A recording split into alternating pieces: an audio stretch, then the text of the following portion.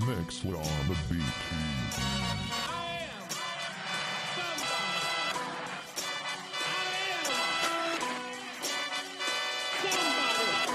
Let me see what you can do.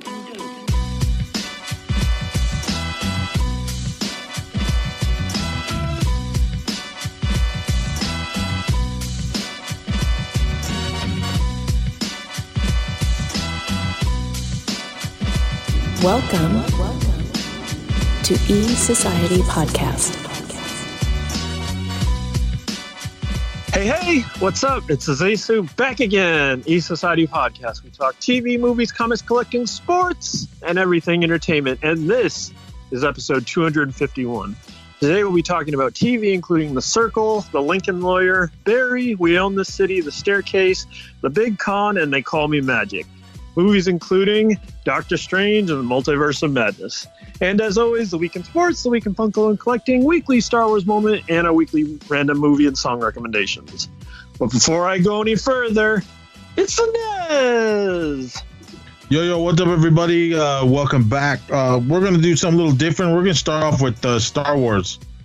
And since the last time we recorded for 250 was like last month, and since then, we had Star Wars Day on May 4th, and they dropped the final trailer for Obi-Wan Kenobi. And wow, I'm still you can't iffy. run from him.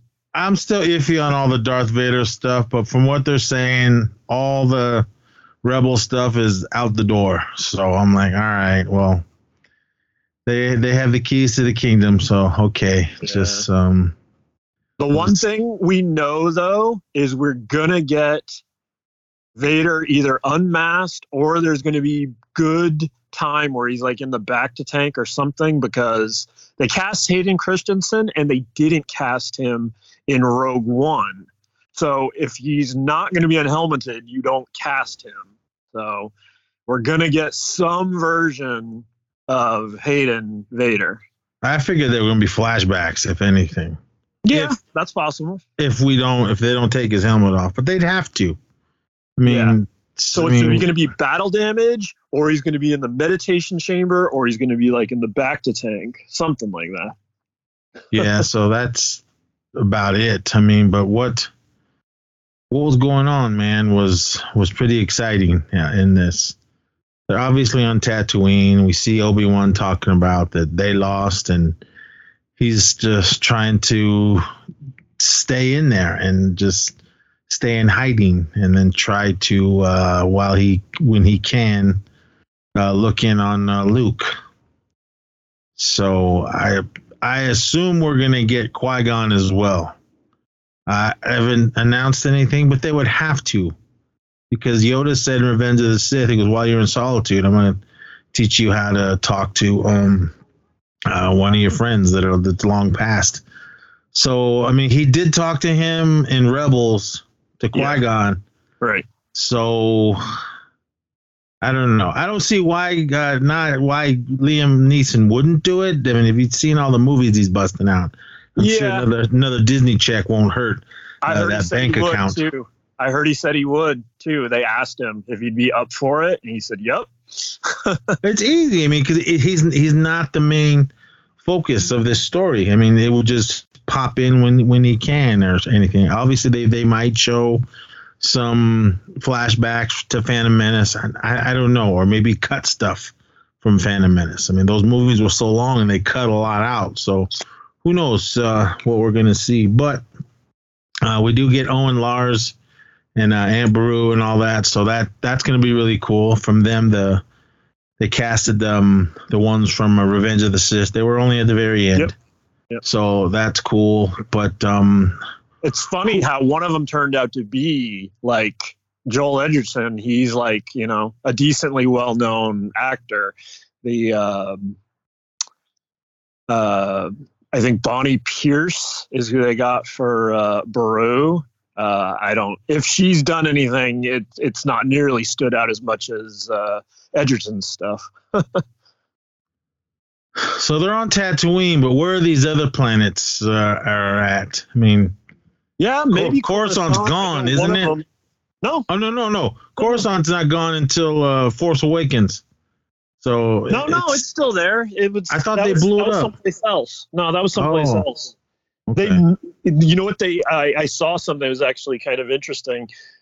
They had in the concept work for the Force Awakens, Last Jedi, Rise of Skywalker trilogy. There was an idea that Coruscant was going to be like abandoned. That's interesting, but. Yeah, there's obviously some city planet going on. The thing that I got really excited about was seeing Kamal Nanjiani. To me, it just flashes him for a second, but he gave me the vibe. He looks like he had the Jedi robes on. So he gives me the idea of he's probably a Jedi on the run, and he gives the Inquisitors probably somebody to get.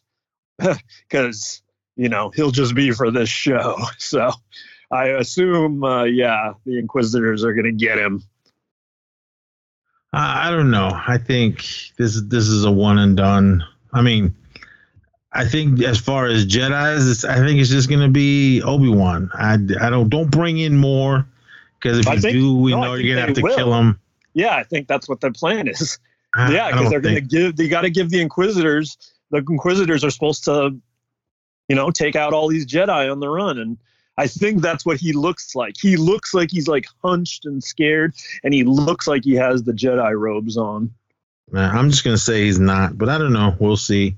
Yeah, I'd rather just have Obi-Wan. Don't jam all these other characters that are going to end up dead.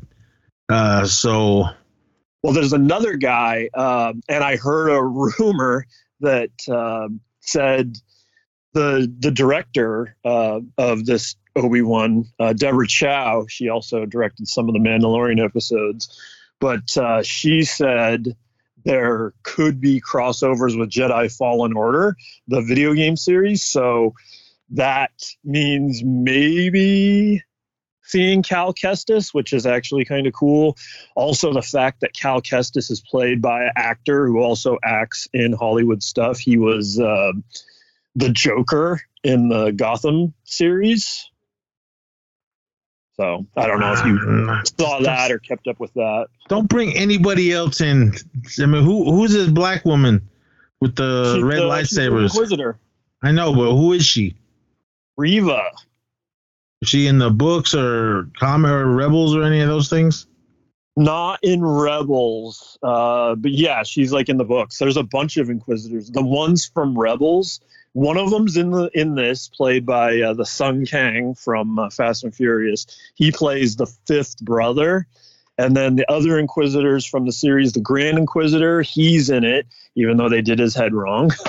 That's still super annoying. And then Sarah Michelle Gellar in the Rebels played the seventh sister. So I think this is... I can't remember the number because the second sister that was in Fallen Order, Jedi Fallen Order. So everybody new is gonna die. Yeah, I tell you right now, all these people that they're showing us in there, they're all dead because we know nothing of them, except for Cal Kestis because he's from the video games, and that continues. So I think that black girl's gonna die. Manjani or however we say his name. I think he's gonna die. Yeah. He's gonna die. These other characters that are gonna die because none of them are around. No. After all the movies or anything, the fall of the Empire. I mean, they weren't around. They weren't around during the First Order. So. I'm saying it's safe to say that I think a lot of these guys are going to go down. Will Obi-Wan kill them all? I don't know. Who knows? Maybe Darth Vader will say, look, I don't need you guys, and end up wiping all of them out. Well, they said expect Rogue One style Vader. Expect a aggressive and extreme Vader. So, I'm hyped for that. I want that. I mean, just Vader. I think Vader's just going to look, we don't need these guys. And kill everyone. Will the Emperor pop up in this? I don't know. Maybe he's He said he alive. was up for it too. He's McDermott, alive. They asked him if he'd be up for it. He said, "Of course." He would have to if Vader's there.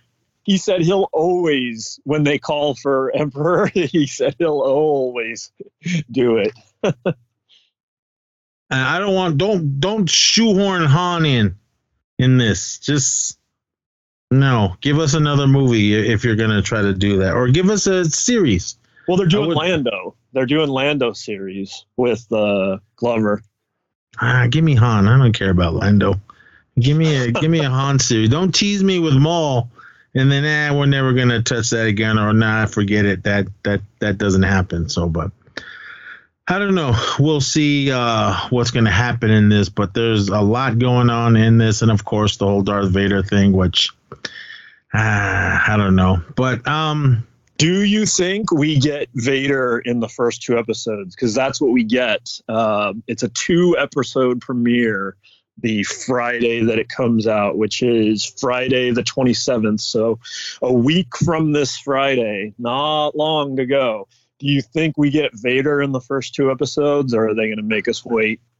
I think if anything, if they would put him in either one of those two, it would be in the first one at the end. At the end of the first episode. I think that's it. But obviously, they're still looking for Vader's looking for him. I mean, he's still hot and mad after losing his legs and his arms and everything. So he's still pretty super pissed at Obi-Wan. Sure. But I don't know. I don't know yet. We'll see. And where are we? The 15th. We got 10 more days. Yeah. Does it come out it comes out the 27th. Because it was supposed to come out on the anniversary of Star Wars, the original. When it was Star Wars, not this episode 4 and New Hope bullshit. It was Star Wars in 77. But it's 27th. Star Wars. It's Star Wars, but you can call it A New Hope. It's Star Wars. It's Star Wars, but period. If you're identifying the episode, no, Star Wars. If you're a true fan, you just say, "Oh, and Star Wars." None of this. Which one? Shut up. If you don't get out of here, get out of my face with that. I was there from the beginning in 77. But anyway, I'm gonna watch it midnight, or who knows? Maybe they'll drop it at 9. I hope they drop it at 9. I don't care what time it is. I'm watching as soon as they drop it. I'm gonna rush home after work and just be juiced for it. I mean, this is something that's been with me, like I said, since 77.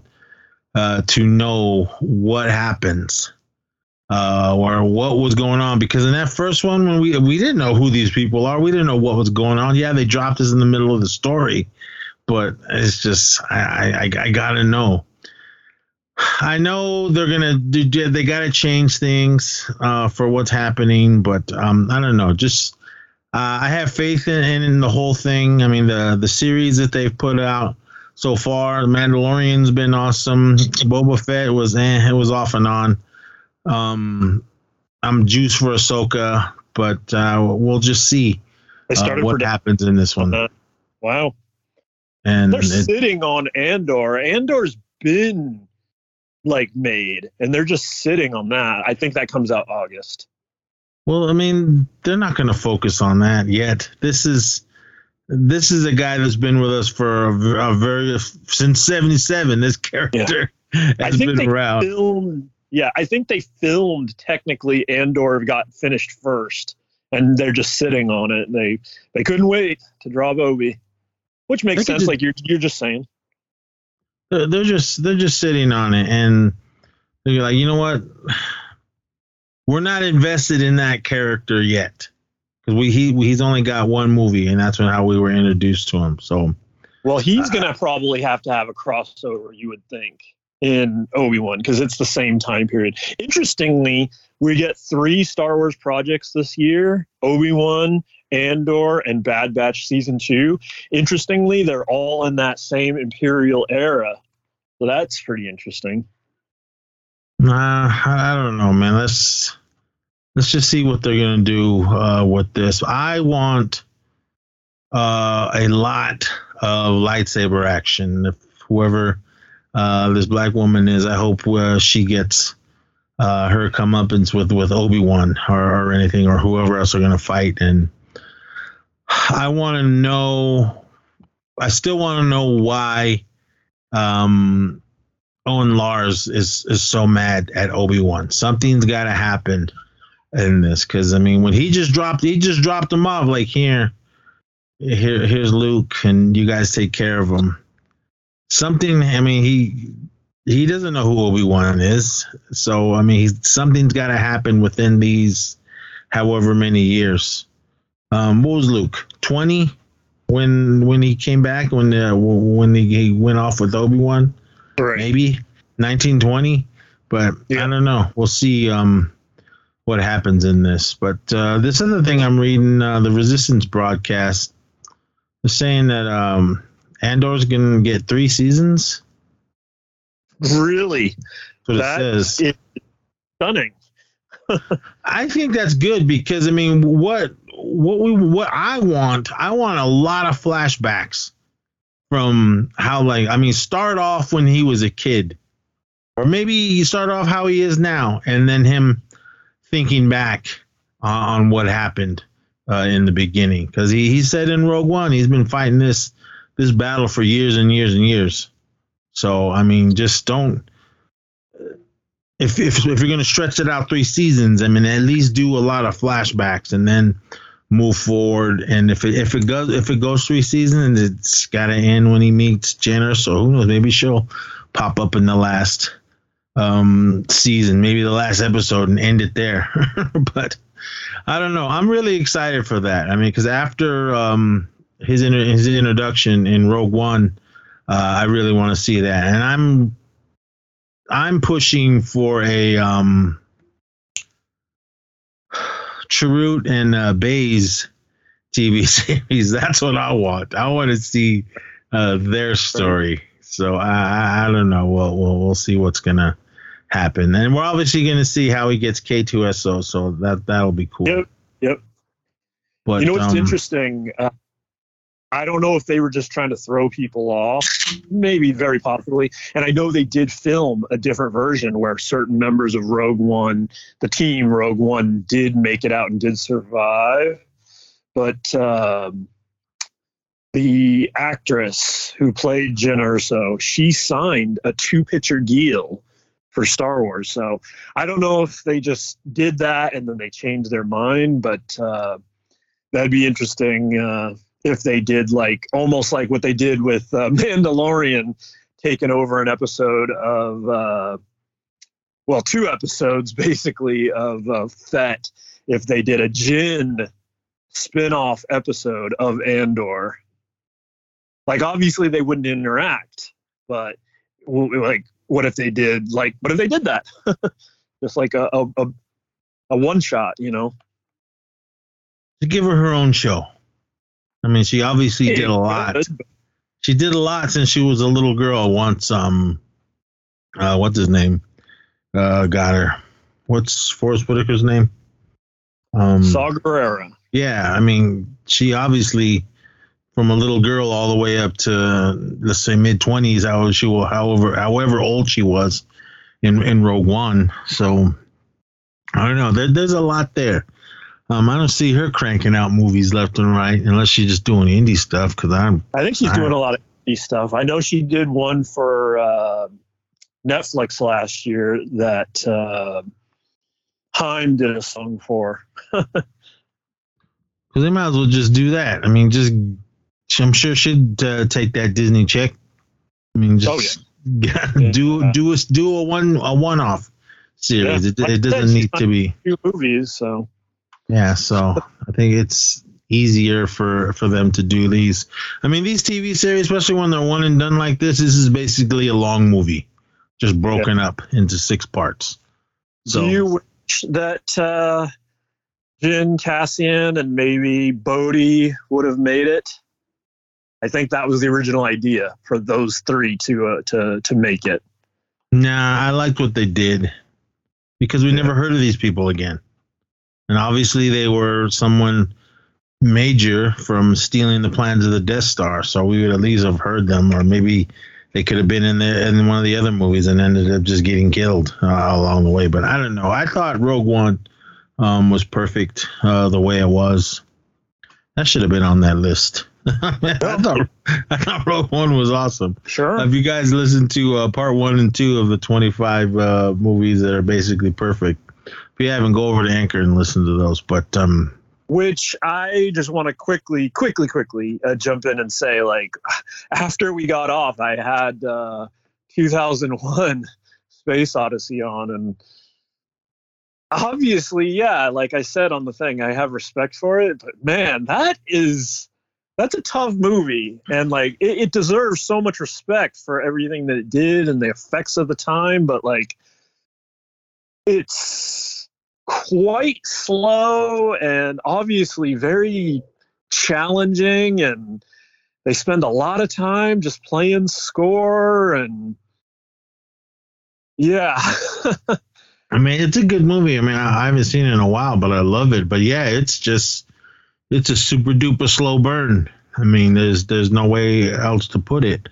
I mean, just because it's a sci-fi film, don't go into it expecting tons and tons of sci-fi action. I mean, there really isn't much action in it at all. Maybe one or two scenes, but it's even the most interesting thing when the whole HAL battle, like, that's quite slow. And then even like, I don't know, as he's like deactivating, they're just messing around with like sound effects, like he's talking real slow, which is funny to like think. Like, I think one of the most interesting thing when you look back at like movies of that era or even earlier sci-fi is what everybody thought the distant future, the year 2000 was going to be like, and what the tech was going to be like. And, you know, you're shutting a thing down and it doesn't just stop. It like turns into super slow-mo talking.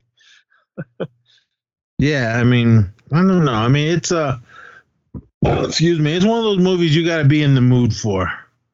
Yeah. And even then, like, it's still like, it's like Jupiter and the the infinite beyond, when that like section starts, and it's like basically just a bunch of freeze frames of Dave's face like frozen, and then they're showing just like light effects, like he's supposed to be going through hyperspace or something.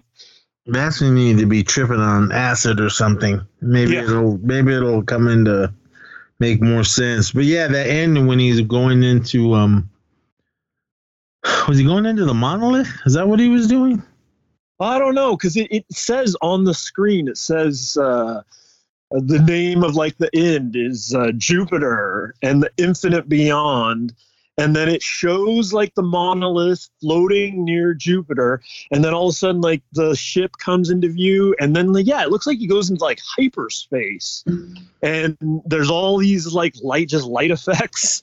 And it just keeps going back to his face, like in weird positions, like freeze frame, like, mouth's open, his face is contorted. And then all of a sudden it's like old him in the room, and then from the room it goes back to show Earth, and then it shows like the baby, or is that the alien?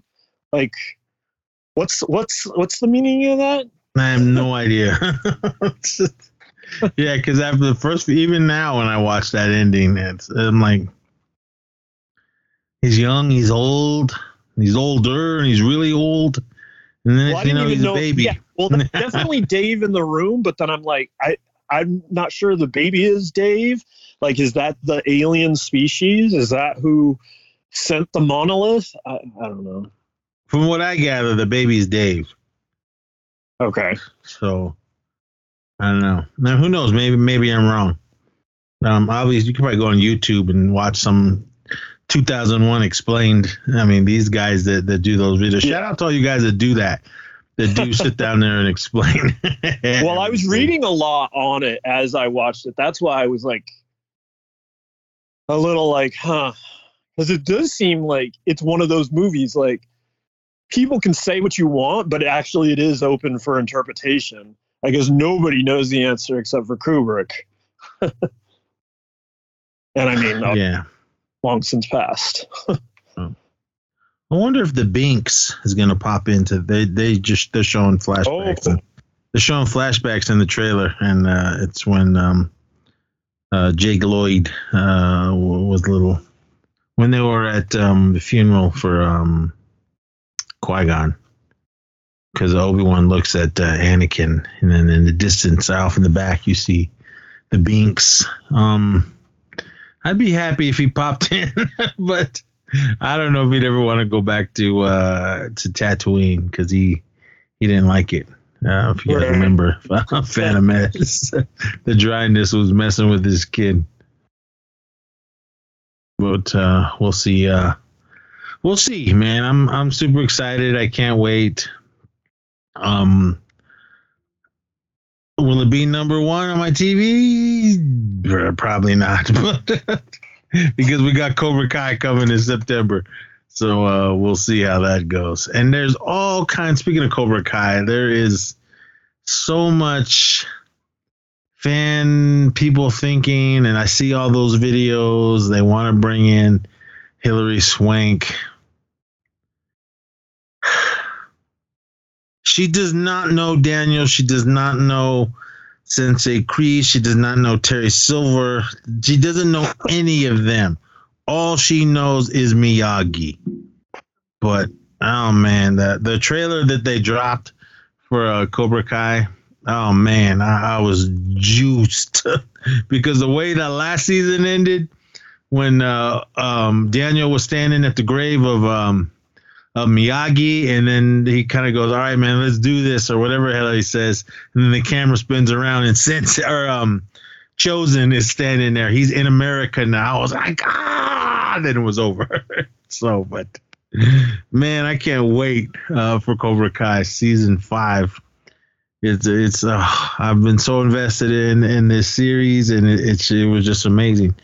I couldn't believe we got 2 seasons last year to start us off and then to end us. Yeah. Oh, man, it was you know amazing. what I want, though? You know what I want? He ain't coming in. I want that Jaden. They didn't even go to China at all in this thing. There's no reason to in there. I don't know, but I'm pretty sure Will Smith is involved in this still. I think he's still one of the producers for Cobra Kai. He produced all the other ones. Jaden. There's no reason. There's no need to bring in him, or I'd rather have them bring in Hilary Swank before they bring him in.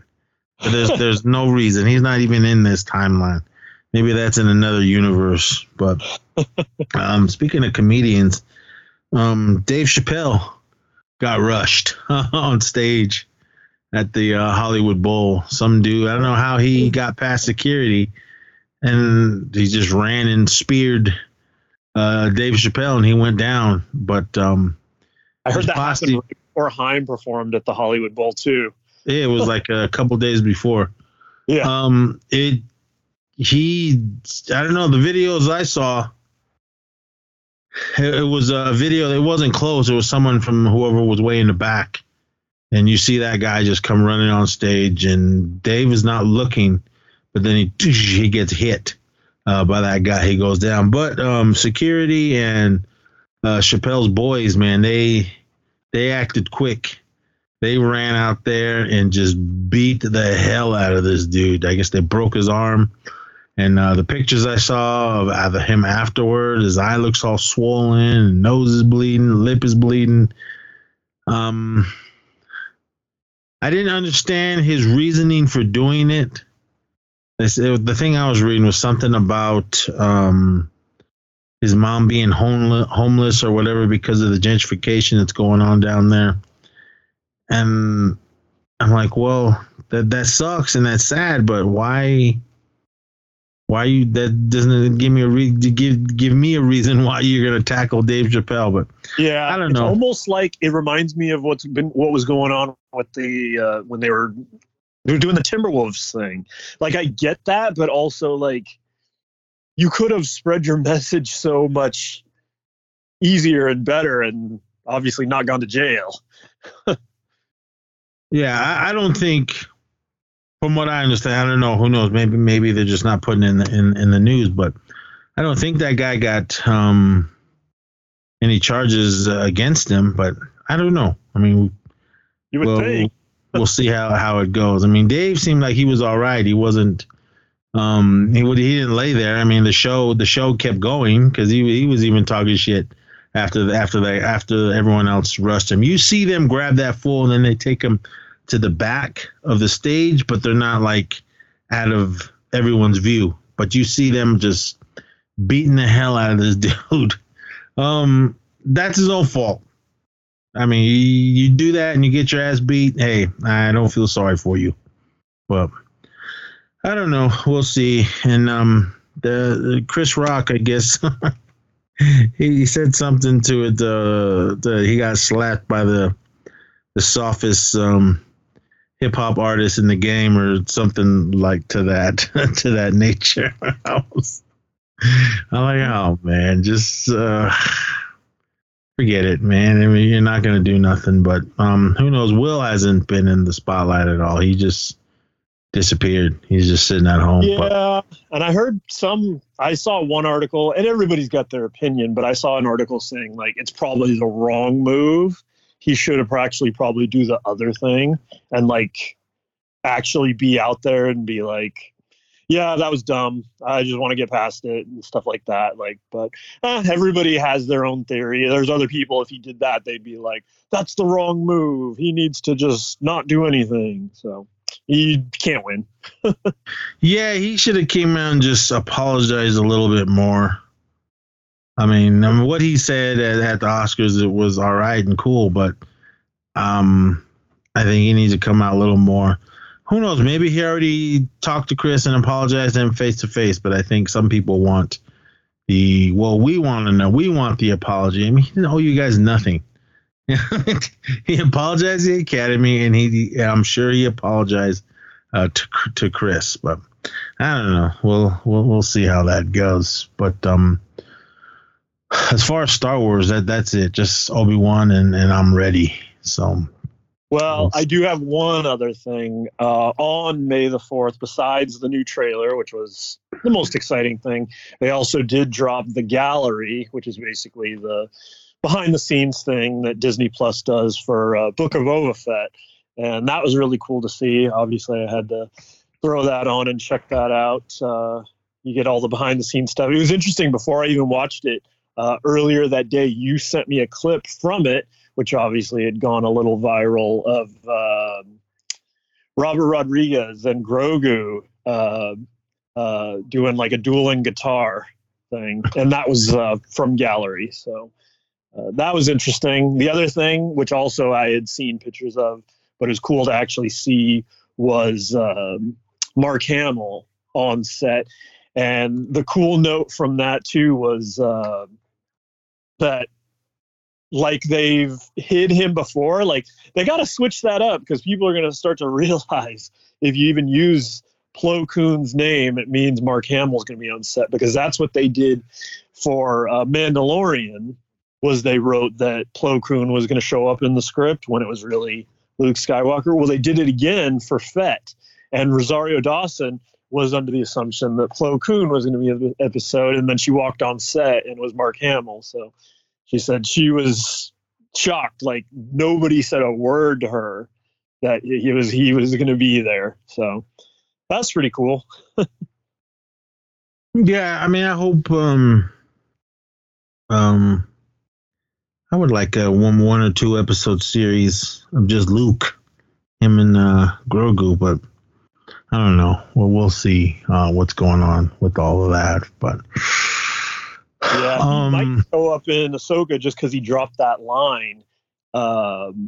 Luke says, "Will I ever see you again?" to Ahsoka, and she's like, "Perhaps," or something like that. So they left the door open, I guess. Sure, why not? I mean, I want to see it. So, but well, it sounds like you got a lot of TV, and I don't got nothing. I've just been watching a bunch of old things. Yeah, I can run through it real quick. But, well, let's just knock movies out. Other than Doctor Strange and the Multiverse of Madness, I just remembered a new film came out Friday, and this was the remake of Stephen King's Firestarter. This one came out May 13th. It was straight to Peacock as well as in the theaters. The trailer I thought was cool, but I'm like, well, I can sit at home and watch it instead of wasting my money at the movie theater. Kind of glad I'd stayed home and watched this. But Firestarter, directed by Keith Thomas, and a couple desperately try to hide their daughter Charlie from a shadowy federal agency that wants to harness her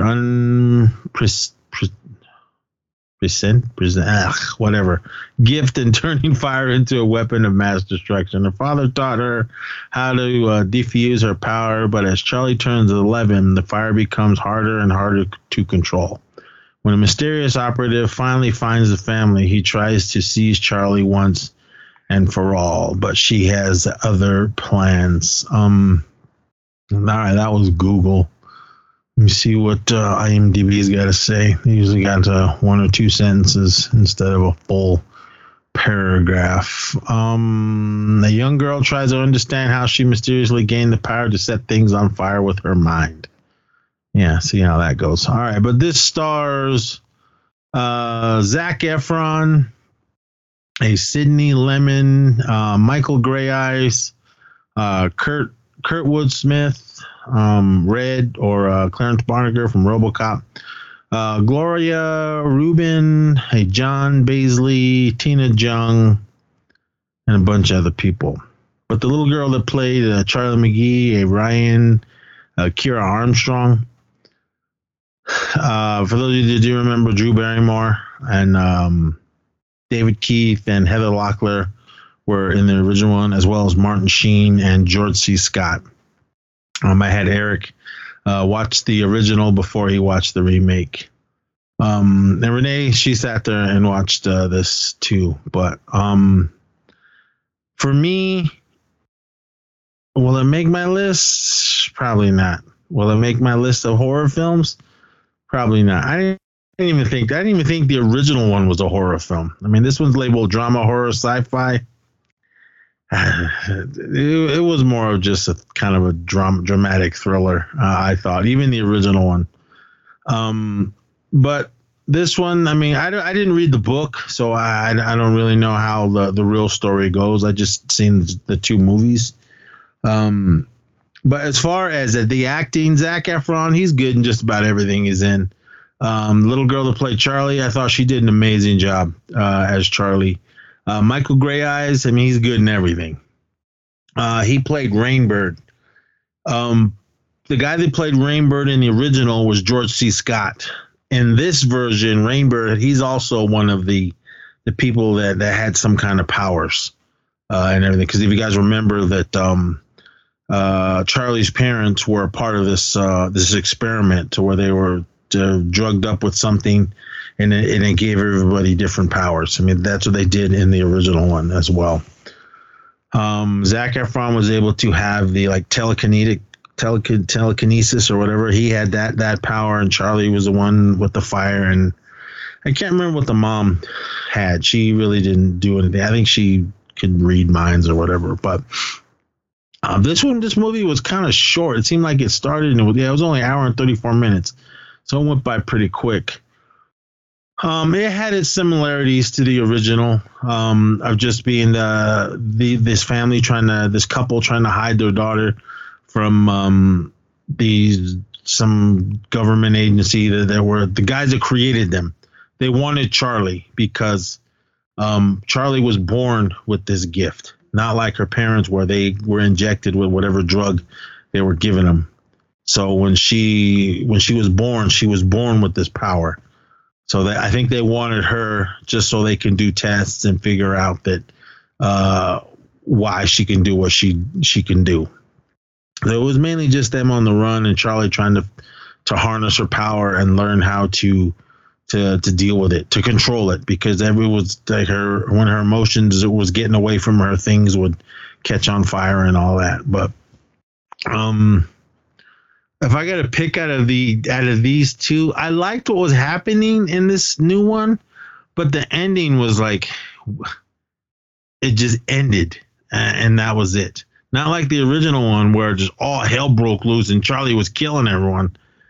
She was killing fools in this one too, but it didn't get all crazy and wild as it did in the original one. I think I would have liked this more if it was all hell on earth at the end of this one, because she killed the main person that was running the thing and then basically walked out of there, and that was it. So I was kind of like, that's all? Because I was not really impressed with the ending. I mean, but overall, would I watch it again? Probably. But I was just glad I didn't see it in the theater, because I would have left the theater hella mad. But overall, I did enjoy the film. If you have Peacock and you saw the original, why not? She was on Little Ryan Girl, Charlie. She was on the Drew Barrymore show the other day. And it was cool because Drew was like, just couldn't really control herself. She was just like, she was happy and excited, but her emotions were getting the best of her. She kept trying to calm herself down from not crying because she was so happy that this girl played the same character that Drew did when she was a little girl. So I thought all that was cool. With all that, they obviously filmed this a while ago, because the little girl in this, she looked really young, and then when she was on Drew, she was at least a few years older. So I don't know when exactly they filmed this, but again, overall, I thought everybody in it did awesome job as far as acting. It just didn't grab me like the original one did. I mean, yes, I'm a kid of the '80s, and that's an '80s film, but it just, I don't know. Just this one just kind of missed the mark for me. So, but again, I mean, like I said, I will watch it. I will watch it again. I'll probably watch it before they yank it off of Peacock again. But I mean, it was what it was. I mean, don't expect it to be. Who knows? Maybe some people like this one better than the original, because I know there were some guys going, "Oh man, that original one was so cheesy and everything." Yeah, but again, I always say this: look at the years and the time of when it came out. There was no CGI. There was none of that. So, but overall, again, this one, it's worth a watch if you're curious and you saw the original one. So, but yeah, that was Firestarter. Did you know this was out? I totally forgot it was out. I heard about it coming out, but yeah, I haven't heard it, sadly, anything but bad things about it. So didn't make me want to rush over and check it out, but think I should? If you want, I mean, no. If you're not getting, it's not something you absolutely need like, to see. Oh yeah, you got to see this. Yeah. Like, you got to see this. No. I just took it for what it was. I mean, I wasn't expecting it to be. I thought the trailer made me excited for it. But once I sat there and watched the film, I was kind of like, okay. Again, I liked the beginning on what was going on. It was just the end I didn't like. It was just like, right. It was over, and credits started rolling. But the biggest thing that I did love in that is the score to this film. The score was it was scored by the great John Carpenter and his son Cody, and the other dude that always does music with him. The other guy, they did the last two Halloween films. Those guys. Let me see. I can't remember that guy's name, but I mean, when we were sitting there watching it, and then they showed who did the music. All I saw was John Carpenter, and I was like, whoa. So I was really excited for this. But again, I'm going to go more with the original. That one came out in '84, and that one was a little bit longer. It's about another 20 minutes longer. That one was an hour and 54 minutes. It's also streaming on Peacock if you have Peacock. So you can watch the original and then watch the remake. The original was directed by Mark L. Lester. That name sounds familiar, and I should know what he is. Oh, Commando. Hey! Hey, He directed Commando. And he classic. He was one of the producers of one of your favorite films, Class of 1984. Hey, But yeah, he did a lot of stuff. He think he did more producing than directing. What else has he done? Okay, Commando, Armed and Dangerous. Oh, he did Class of 1999. Garbage. I didn't like that one. Oh, he directed the Class of 1984 as well. Oh, and Roller Boogie? Shit, I ain't seen that in forever. But yeah, go back and listen to our Class of 1984 episode that we did. But yeah, again, Firestarter 2022. If you have Peacock, or if you just like going to the movies to see it, it probably looked good on the big screen. There was special effects and everything in it when she was burning things up. So I thought that was really cool. It didn't look as cheesy as the 80s one, but when she was burning things up, I thought it looked pretty cool. But yeah. And that is Firestarter. So go check it out if you guys feel like it. But got a little breaking news as we record. Game 7 between Dallas and Phoenix was going on as we were recording this, and an absolute beatdown is happening. You like to see, especially winner take all Game 7, you like to see a close game, but this is far from it. Warriors are going to be playing the Mavericks, it looks like. So we get that home court, but we get the dangerous Luka Doncic. They are destroying the 1 seed Suns right now by 35. It's 62-27. Luka has more points than the Suns does right now, and it's the third quarter. It's insane. Warriors get their home court back. Alrighty. Oh yeah. Okay. On to the big one. This one came out a week ago. This is Doctor Strange in the Multiverse of Madness. Dr. Stephen Strange casts forbidden spell that opened the portal to the multiverse. However, a threat emerges that may be too big for his team to handle. That was Google. Let's see what IMDb's got to say. Directed by Sam Raimi. For those of you that remember, he did the first 3 Spider-Man films. Google or IMDb. While on a journey, a physical... Oh, that's the original one. I need the new one, not the old one. I was getting ready to read the synopsis for that one. Where is it? Jeez Louise, man, what's up, man? I think I just typed in Doctor Strange. Let me see where to go. Did you just see this the one time, or did you watch it? Yeah. Or did you go again? Yeah, just once so far. I didn't get to see it in IMAX. I was kicking myself. I should have, because one of my buddies saw it in IMAX 3D, and he was ranting and raving on how awesome it is. I'm sure it did, because that first one in 3D was awesome. So, but with that being said, I loved it. Hold on, here's IMDb. Doctor Strange casts forbidden spell that opens a doorway to the multiverse, including alternate versions of himself whose threat to humanity is too great for the combined forces of Strange, Wong, and Wanda Maximoff. Benedict Cumberbatch, Elizabeth Olsen, Benedict Wong. Ooh. How do you spell Baron Mardo's name? I can't even try to pronounce that guy's name. Yeah. The black guy. Rachel McAdams. What the hell was her name in Mean Girls? Regina George. Yeah. Who else was in this? America Chavez. Oh. Something Gomez. I'm not even going to try to pronounce her name either. You guys should have seen it by now, so we'll probably do spoilers with some of it. But overall, I enjoyed it. I thought it was an awesome film. Definitely on my list of comic book movies, because this is the second one this year? You got Morbius in this.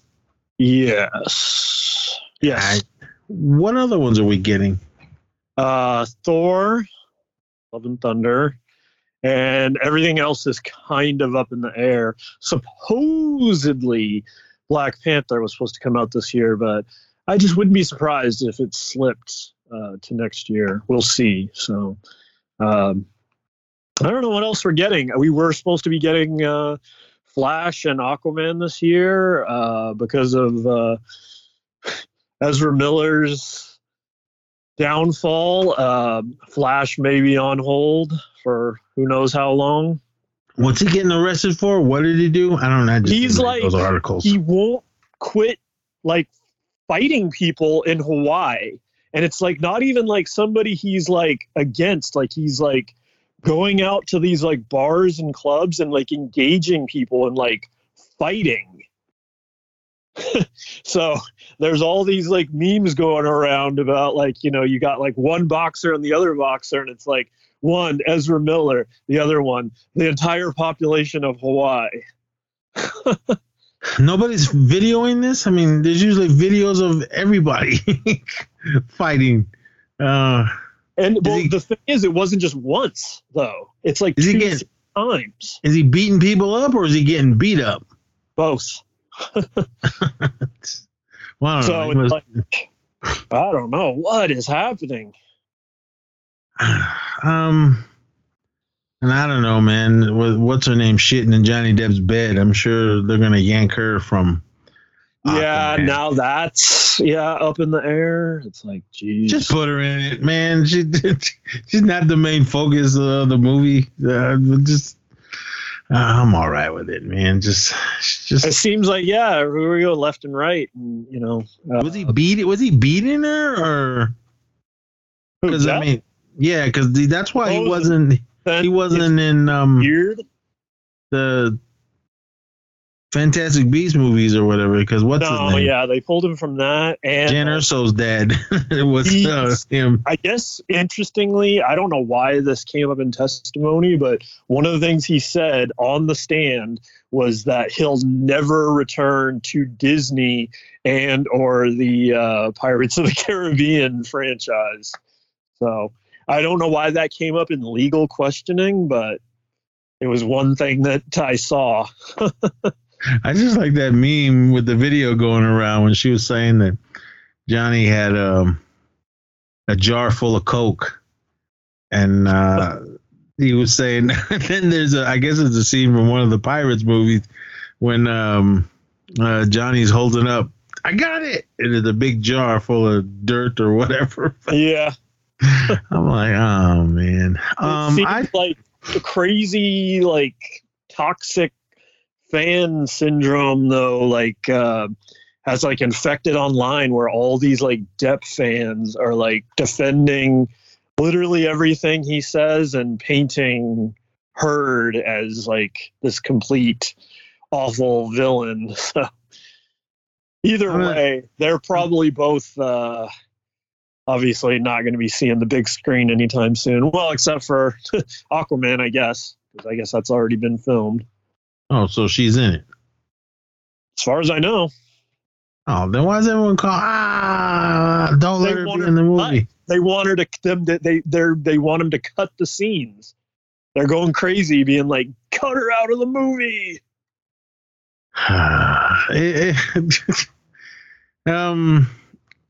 It's just gonna be more. I don't know. I mean, the movie's done. Just put it out. So, but I don't know what to tell you. But anyway, Doctor Strange in the Multiverse of Madness. Again, I thought it was an awesome film. I loved what was going on with this multiverse and different versions of yourself. I think it'll work best for Black Panther moving forward, but I don't know. I don't know. I thought we might see the new Black Panther in this film, as I was guessing they might show somebody else, another universe's Black Panther, but that did not happen. No, but there was a lot of cool things in this film, other than what was happening, him trying to save America Chavez. I thought that was really cool, but there was some people just getting all mad because of certain characters in this film, and why are you showing that? And da da da da. America's parents was two women, and people flip out about that, and I'm like, ugh. Anyway, but as far as her, I thought her character was awesome. Yep. What's her name? Elizabeth Olsen, Scarlet Witch. She was really awesome in that. Some of it was sad. I mean, it got me right from the get-go when they first show her. But it was really cool. But I'm glad. I had to tell one of my friends, I said, watch WandaVision before you go see this film. Yeah. Because he was like, I'm glad I listened to you. Because he goes, I almost just went and saw it. Because then I would have had more questions. Like, why the hell was she like this? I thought she was good. I said, no, you got to watch WandaVision before you see this film. Yep. So, but that was cool. But other than that, I thought everything in it was awesome. I was a little hesitant on Sam Raimi directing this, only because of, the Spider-Man movies, they were what they were. They weren't the greatest, but I think my only problem was it was just the changes that he did to the actual Spider-Man character, which I was kind of like, really, you're gonna do this? But anyway, they're already done and made. But I thought he did an amazing job. Sam Raimi is an awesome director. Is everything he directs good? No, but it was good. I'm glad that they gave him this opportunity to do it, and he proved it. And he proved who he was. And of course, if you guys know Sam Raimi, he's always got to bring his buddy along, the great Bruce Campbell. So it was awesome that he popped up in this. But my crowd was garbage when I saw this. Nobody was cheering or anything. But they did. He almost played Mysterio in the what didn't happen fourth Tobey Maguire Spider-Man, because he played different people in the first 3 Spider-Man films. So that was going to be the idea that he was there all along. It was Mysterio the whole time. Who, Bruce Campbell? Yeah. I'd have been all right with that. Yeah. Bruce Campbell's awesome. The thing that just got me excited the most in this, I am a huge Evil Dead fan. And there was multiple Evil Dead references in this. And then when you watch this film, it's a Sam Raimi film because of what he threw in there. The Easter eggs of Evil Dead, and even some of the stuff that Bruce Campbell did in it. I was laughing. And it seemed like my crowd, I was the only one that caught all those references. I had to tell my son because he'd never seen any of the Evil Dead movies, but now he wants to see them. But I was flipping out with some of the stuff. Even some of the demons and everything that they showed in this. Yeah, they're CGI and everything, but they were like the Evil Dead demons flying around in there. That's when I really blew my mind. I was like, oh my God. I thought that was hella good. Sam Raimi's car that was in the Evil Dead movies, all 3 of them. Evil Dead, Evil Dead 2, and Army of Darkness. That car was in it. I was like, I flipped out. They show it really fast, but if you know. So I thought that was really cool.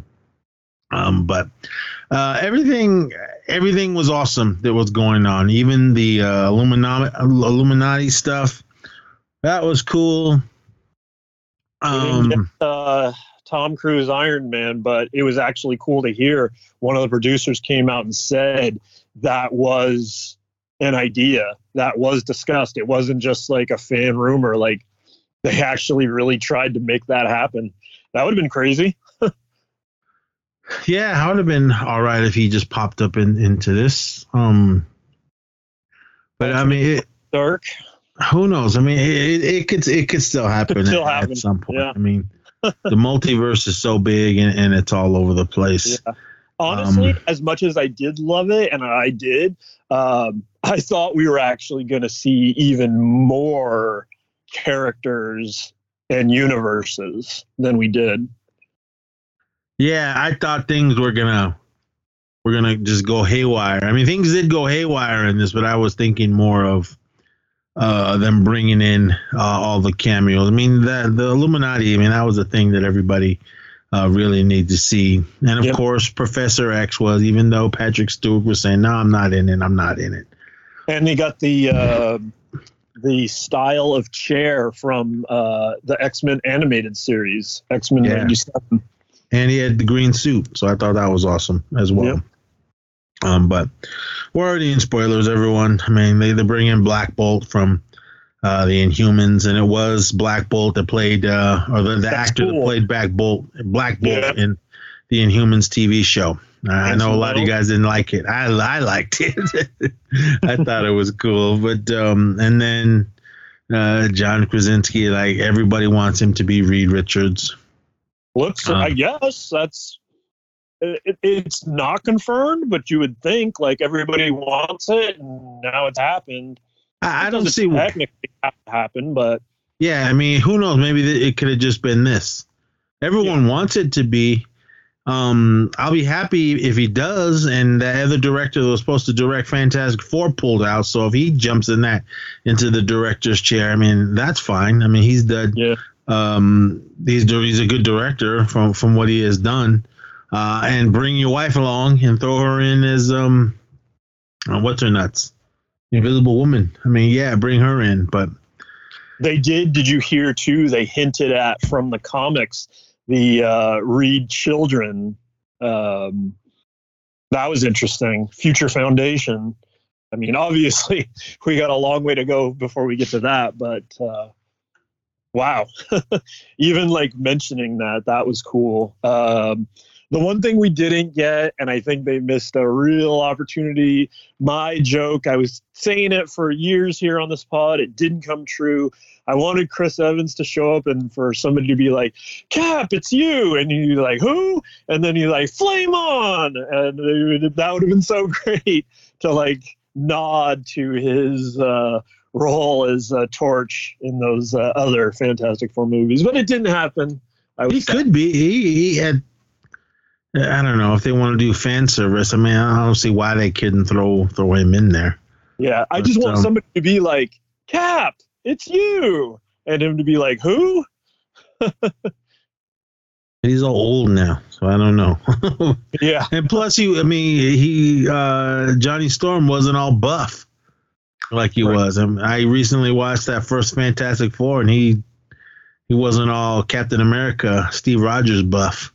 But I don't know. We'll see what's going to happen in this. But again, this film, I liked what was happening. I liked what they're doing, opening up the door to other films that we all know that's coming. So it was really cool. I mean, this movie was exciting. There was a lot of jump scares in this movie. It might not be the ideal film to show to the little ones unless you just think so. I know they were getting, this is going to be a horror movie. This was not a horror movie at all. There's horrific things in it, but no, this ain't no horror movie. What they got here is action, adventure, fantasy. Just because Sam Raimi's directing it doesn't make it necessarily it's going to be a horror film. Yeah, we got some Marvel zombie action in it, which I thought was really good. Not how I expected it either. I thought we were going to get the Marvel zombie universe, and they didn't do that. So I was like, that was surprising because we are getting spin-off of What If. They're doing Marvel Zombies animation. Give me a movie. I think they can do it. I mean, just the multiverse. This timeline is all the zombies and everything. I think they can do it, but I don't know. We'll see what's going forward. But I mean, I need to see this again because there was just some things that was like, wait a minute, it was throwing me off. But overall, it was a good introduction to me. Was America Chavez. Just who she was and what's happening in this. So, and to see what's going to happen forward, for moving forward with her character and everything, because I thought it was really, the way it ended, I thought it was really good. But of course, we're going to get more. And what happened at the very, very end, before the credits, when Doctor Strange flipped out and the third eyeball appeared. I thought that was really cool. And then there's 2 credit scenes. The first one is dealing with is it Sela or Stella, or I can't remember how they said her name. The beautiful Charlize Theron, she popped in this, and I just thought that was awesome. But what got me really excited is that portal she opened up to God damn it, I can't remember the dark. Yeah, the Dark Universe. That's where Battle World was. Are we gonna get Secret Wars? I could see it. I hope so, but I don't know. I could see that being the idea, the plan. Who? They've done Infinity. Captain America's not there. Yeah, so I don't know. I don't know what they're gonna do. That they obviously, before we get Secret Wars, they got to give us another X-Men. They got to give us Fantastic Four and all that, because they were all there. And I assume when we get the Secret Wars, it's going to be a totally different story. Don't expect the story we got in the 80s, and don't expect the one that came out in the 90s or 2000s. I can't remember. But yeah, and then there was one not too long ago too. Yeah, so I don't stay away from Secret Wars 2, the one that was in the 80s with the Beyonder and all that one. That one was just, I didn't like that story at all. But yeah, I was super excited. Glad that Charlize is in the MCU now. And will we get more Pizza Papa? I hope so, but I don't know. We'll see. But with that being seen, when Doctor Strange did his little magic to him and made his hand come alive and punching him, I sent the video to the Zissou here. It's because Sam Raimi directed Evil Dead, and Evil Dead 2, when Ash's hand came to life and was beating him up. I loved it. He did the exact same moves in Doctor Strange that he did in Evil Dead 2, and I just blew my mind when that happened. I was laughing so hard, but then I'm just like, every people were looking at me like, "Why are you laughing?" They don't know. They don't know. Come on, that's crazy. I was like, "Oh, you guys suck." That's why I hate this town. But I thought that was awesome. It was good. Bruce Campbell, he's an amazing gentleman. If you guys ever get to meet him, definitely meet him. He's like one of the coolest guys on the planet. He's awesome. I met him a few times, and he's been cool all the time. But yeah, I need to see this movie again. I watched it, all the main parts, before I actually went and sat down and watched the whole movie, because it's already out there. But yeah, it's a crappy version of it, but you can see what's going on. So that was the stuff I just couldn't wait, because I wasn't sure if I was going to be able to get out that opening weekend. I was lucky that I got to go. I think we went Sunday night.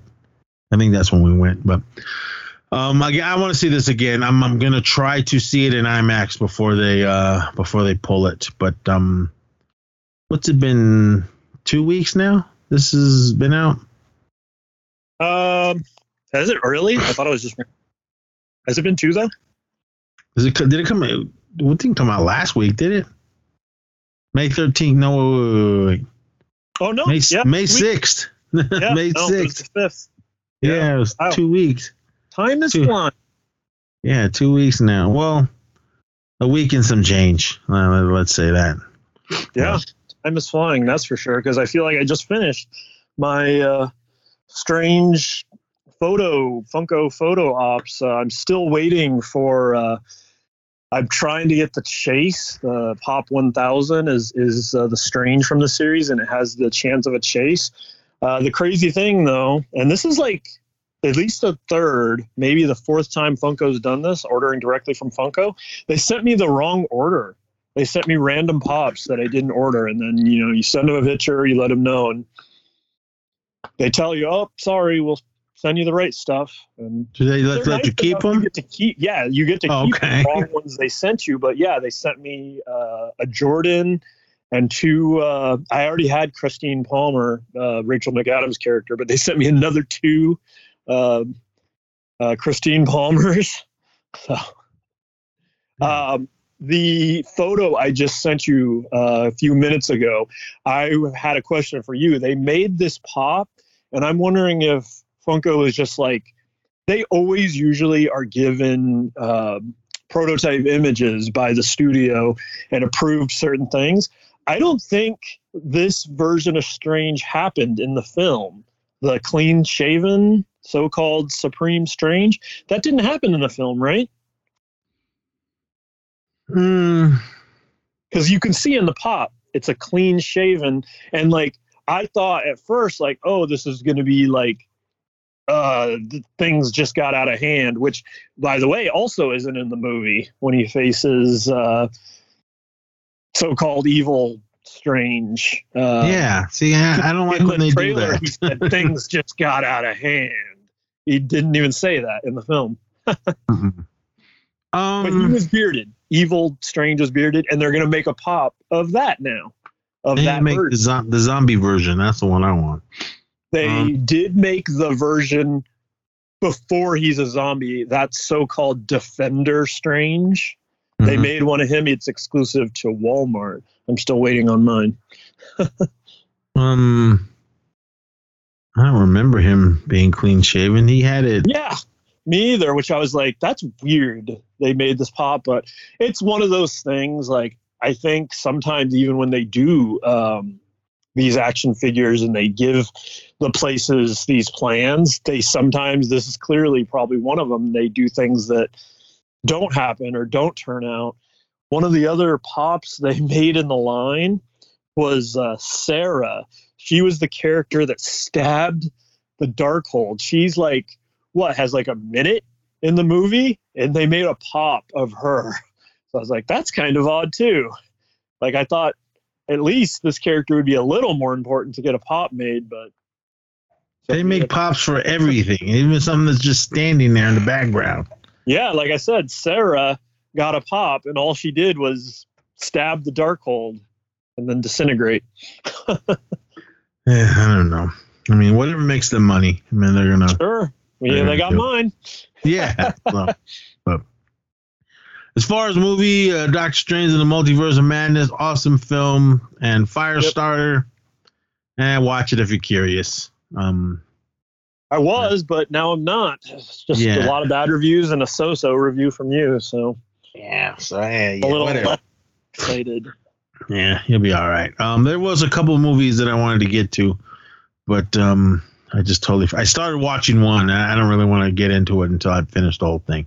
Okay. It's a new movie that's on Shudder. I'll talk about that next week. But as far as TV, the only thing that I have, it's an old film or old TV show that Renee and I started watching on Paramount Plus, the CBS part, The Neighborhood. That's with Cedric the Entertainer and Pam from Martin and one of the dudes from New Girl. It's funny. I like what's going on. And we started season 2 of Young Rock. And it's the same old Young Rock, so I think that's really good. But other than that, no. Oh, did you start Better Call Saul? I haven't. I'm mad at myself, but I binged everything that was out. Shout out to Brother Lance. I was watching AMC Plus, and I zipped through all of whatever they're up to. There you go. Right now, so I'm caught up on that. I wish they're dealing with him. He's Saul Goodman now. Also dealing with some other things with the firm that his brother was a part of, and the Gus and all that stuff going on. I kind of don't really care what's going on with Saul. All I want to see is the stuff with Gus and Mike and Nacho and that makes sense. The dude in the wheelchair. Chico. Yeah. that's the only stuff that I'm really like super excited for when they do show that. So, but I don't know. We'll see what's going to happen as it goes on. I don't know how many episodes are this season, but I think we're at the halfway point. But I don't know. We'll see. But it is the final season of Better Call Saul. But it is what it is. It's really. I'm glad they made it. It's a slow. I'm a huge Breaking Bad fan, so I was glad to see them continue on. They did the El Camino, and obviously Better Call Saul. So I'm glad they still played around in the universe. All right, they're doing 13 episodes, and they are. There you go. 6 in right now. Wow, already 6 in. God. So that means I'm 6 behind. Yeah, so the new episode comes out tonight? I guess the 23rd. That's wait. What tonight? Yeah, tonight is because it's usually No, I'm sorry, tomorrow. May 16th. That's when it comes out. That's what it says here. So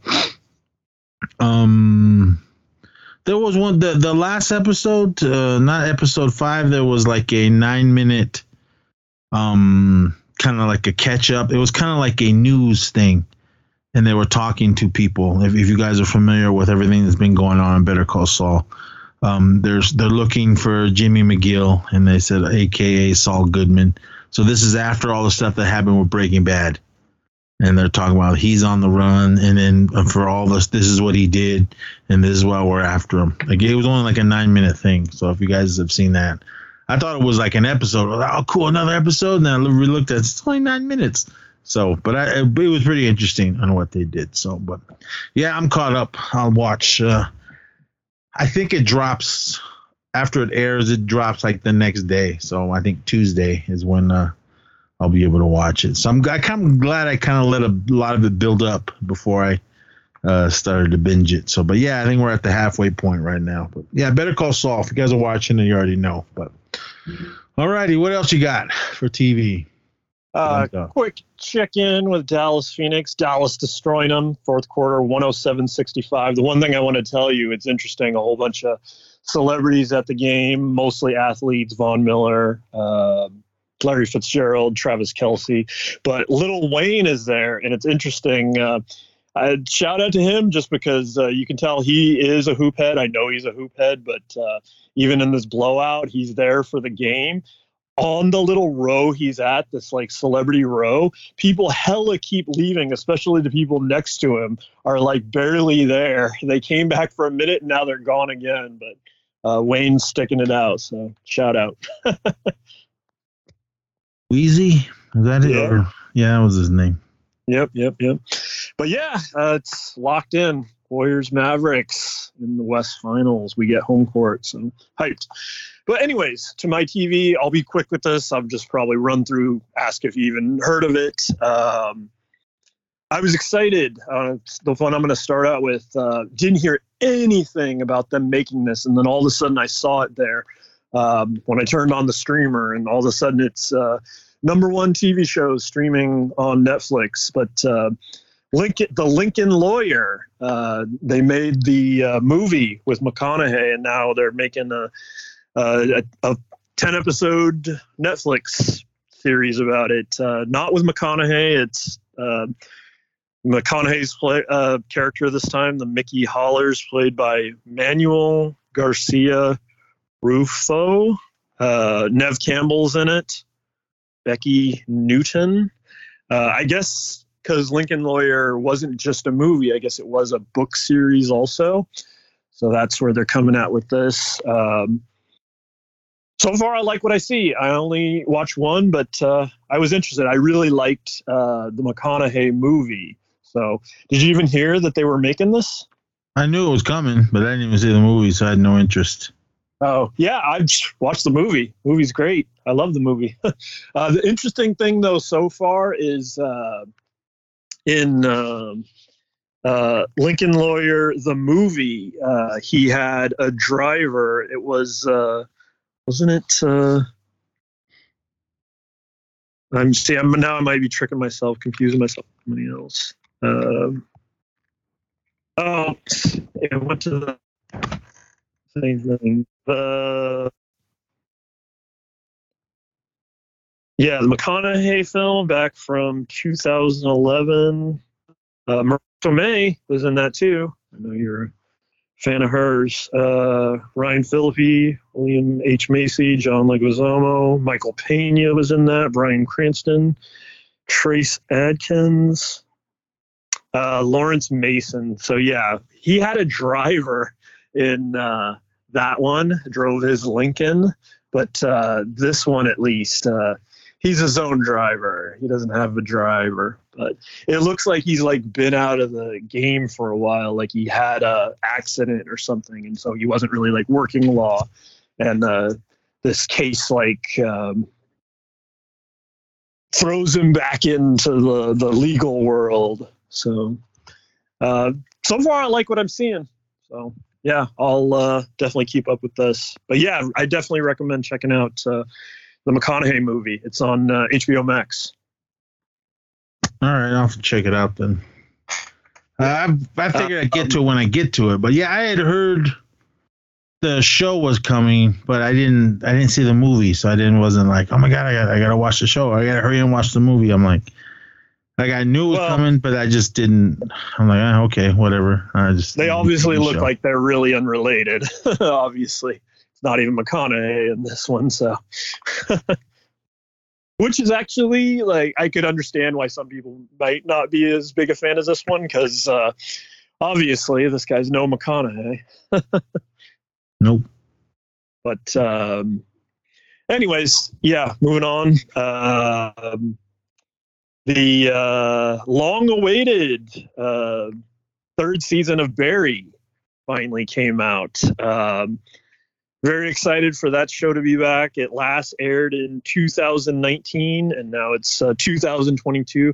Seems to happen to a lot of shows, though, especially with the virus shutdown in 2020. So, but yeah, I'm glad it's back. 3 episodes in, the 4th airs tonight.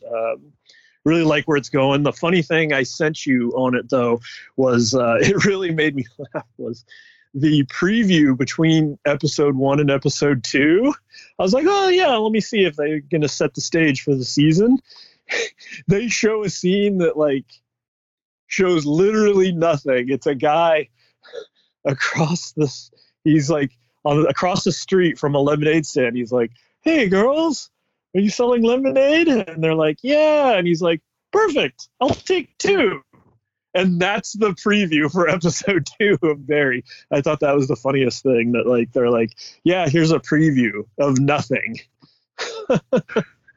I still need to finish the season 2. I started it and then just fell off because the first season was hella good, but then the second one I was like, yeah, cool, and I just forgot about it. It stays good. I was real happy to have this season back, and it's like it just stays like funny too. The one dude, not obviously it's Bill Hader's Barry and Stephen Root, but the other guy, Anthony Carrigan, NoHo Hank. That dude's so funny. Like I love pretty much every scene he's in the series. That guy's the best. The bald guy. Yeah. Yeah. Love that dude. I liked him in that first season. Yeah, he stays good. He stays. Oh, speaking of new shows, Moon Knight, boring. I love Moon Knight. It's boring. You're crazy. I'm like, come on, something happened. He's like hardly ever Moon Knight. I'm like, come on, this. It's one of the best shows they've done. No, I don't think so. It's kind of weak. I mean, it better get good. Not like Peacemaker. Peacemaker's hella good. But I was like, man, come on, Moon Knight. I wasn't that big of a fan of the characters in the books, but I like what's his name, Poe Dameron. But I was just I was like, come on, man. How come he's? I'm only like an episode and a half And I'm like, this better. How many episodes is there? 8? Of what? Peacemaker or Moon? No, Moon. 6. Oh, 6? Okay. Well, it better get good because this is just like, yeah. Right now, it's not even on my list of TV. I think it's one of the best shows Marvel has done, so we definitely differ there. Well, it better get good because it's garbage. But right now. I knew you were going to like Peacemaker. Peacemaker has everything you want. That's hella good. Blood, it's got everything. It's violence, it's language, it's racist. T-1000 is badass. His dad. Yeah, I don't know how you signed up for that role. I can laugh at it. I'm not like, that character needs to be off of TV. It's funny to me. That's why I like T-1000. What's his name? Oh, jeez. Someone's yelling it. He's been in so many movies. Robert Patrick. Yeah, Robert Patrick. It is White Dragon in Peacemaker. Yeah. I liked him in The Marine. For those of you that saw that with John Cena. Yeah, teaming up with him again. Yeah, right now Peacemaker is leading the charge at a comic book TV. But who knows? Maybe Moon Knight will get better as it go along. Because right now I'm like, something happened. But I don't know. Is it in the MCU? People are saying it's not. It's like way away from what's going on. Yeah. It's in the universe, but there's no connections. And I can tell you right now, because it didn't happen, so it's not a spoiler, they had planned to have Kumail Nanjiani's Eternal make an appearance, but it didn't happen. So I would have loved that because he was awesome in the Eternals. He was good, and his buddy better be with him. Whatever that guy's name was. Yeah. His valet, because he was raw too. Yep. Oh man, but yeah, I don't know. It just better get better. Is it over with? Is it done? Yeah, Moon Knight's done. Peacemaker's done. Peacemaker's coming back, I think. Though Moon Knight probably will, just because it is so disconnected. So just bring him into the West Coast Avengers, and I'll probably like him in that.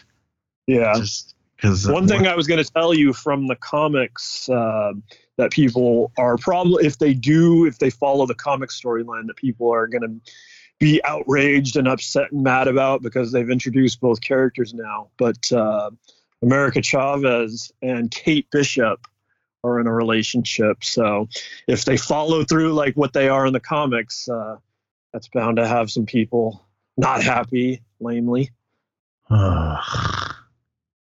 If it's none of your business, don't worry about it. Jeez. I don't know. There's plenty of other things to be mad about. Come on. But I don't know. Again, to each his own, everyone. Yeah. But all right. Yeah, I just had to throw in Moon Knight really quick. Yeah. Next one, also on HBO. We Own This City, the spiritual successor to The Wire. So I couldn't be more excited for this one, and watching it gave me that same Wire vibe. So I was really happy. The only thing is while The Wire is based off real life, it is also a fictional story. We Own This City actually is based on a true story. So everything they're doing is based on real people and real events. So it tells the story of the rise and fall of the Baltimore Police Department's gun trace task force and the corruption surrounding it. This stars John Bernthal, Jamie Hector, who was Marlowe in the Wire. So it's actually kind of interesting and cool to see him. He was from the streets in that, and he's playing a detective in this. So that's one thing you know. Josh Charles, who is also in The Wire. he's back in this, so it's like one of those like from the creators of, so of course it is. But yeah, this is really good. It's 6 episodes, and they're 3 in. I saw the first 3, so just waiting for the next one. But yeah, really love what they're doing here with this show, especially as a longtime fan of The Wire. This is on HBO Max? It is. Did you watch The Baby? I didn't. Did you? No, not yet. I'm hearing good things, but I'll wait until I'll check it out. I'll wait until it's done. I don't know if it's a movie or a series or whatever it is. It's a series. It's a series. Okay, well, I'll wait till it's done. The other series I did watch, though, because like I've said a few times now already this year, we're like in the golden age of true crime made into drama. All the shows they're doing, that Girl from Plainsville on Hulu, and the Inventor, the Elizabeth Holmes story, and The Thing About Pam, Peacock, like true crime left and right. And now here's another one, another one of Dateline's go-to stories, The Staircase, which tells the story of Michael Peterson, a crime novelist accused of killing his wife, Kathleen, after she's found dead at the bottom of the staircase at their home, and the 16-year judicial battle that followed. This one stars Parker Posey, Colin Firth, Toni Collette, Michael Stuhlbarg, Patrick Schwarzenegger, Sophie Turner, Rosemary DeWitt, your guy, Dane DeHaan. That's Lance. Brother Lance, that's his guy. But yeah, this is going to be 8 episodes. And yeah, as someone who knows this case, not only from Dateline, but they did a Netflix series also called The Staircase, which is now trending again because of this HBO show. The interesting thing about that Staircase documentary was I like when documentary they present stuff, but I also like when they tell a story too, and they have people talking and explaining. The thing with that Staircase documentary is like it's all just raw footage with nobody talking. It's just all old footage. So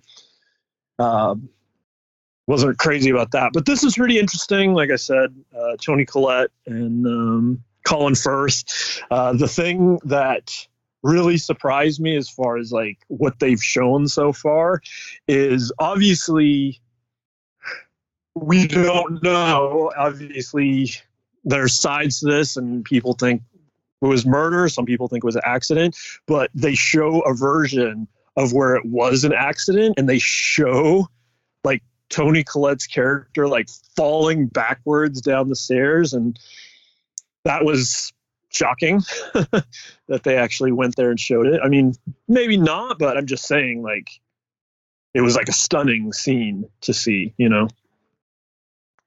This is on HBO? Is that what you said? Yes. All right. And like I said, this is, if you follow true crime, this is like, and Dateline, it's like one of their go-to things that they always revisit this case just because there is a lot of twists and turns and a lot of questions. He probably did it, but you can actually never know for sure. Like, you get a pretty good idea that he did, but obviously the show even presents it in a way where it is possible that it was an accident. So anyway, all right. Really quick. The Way Down.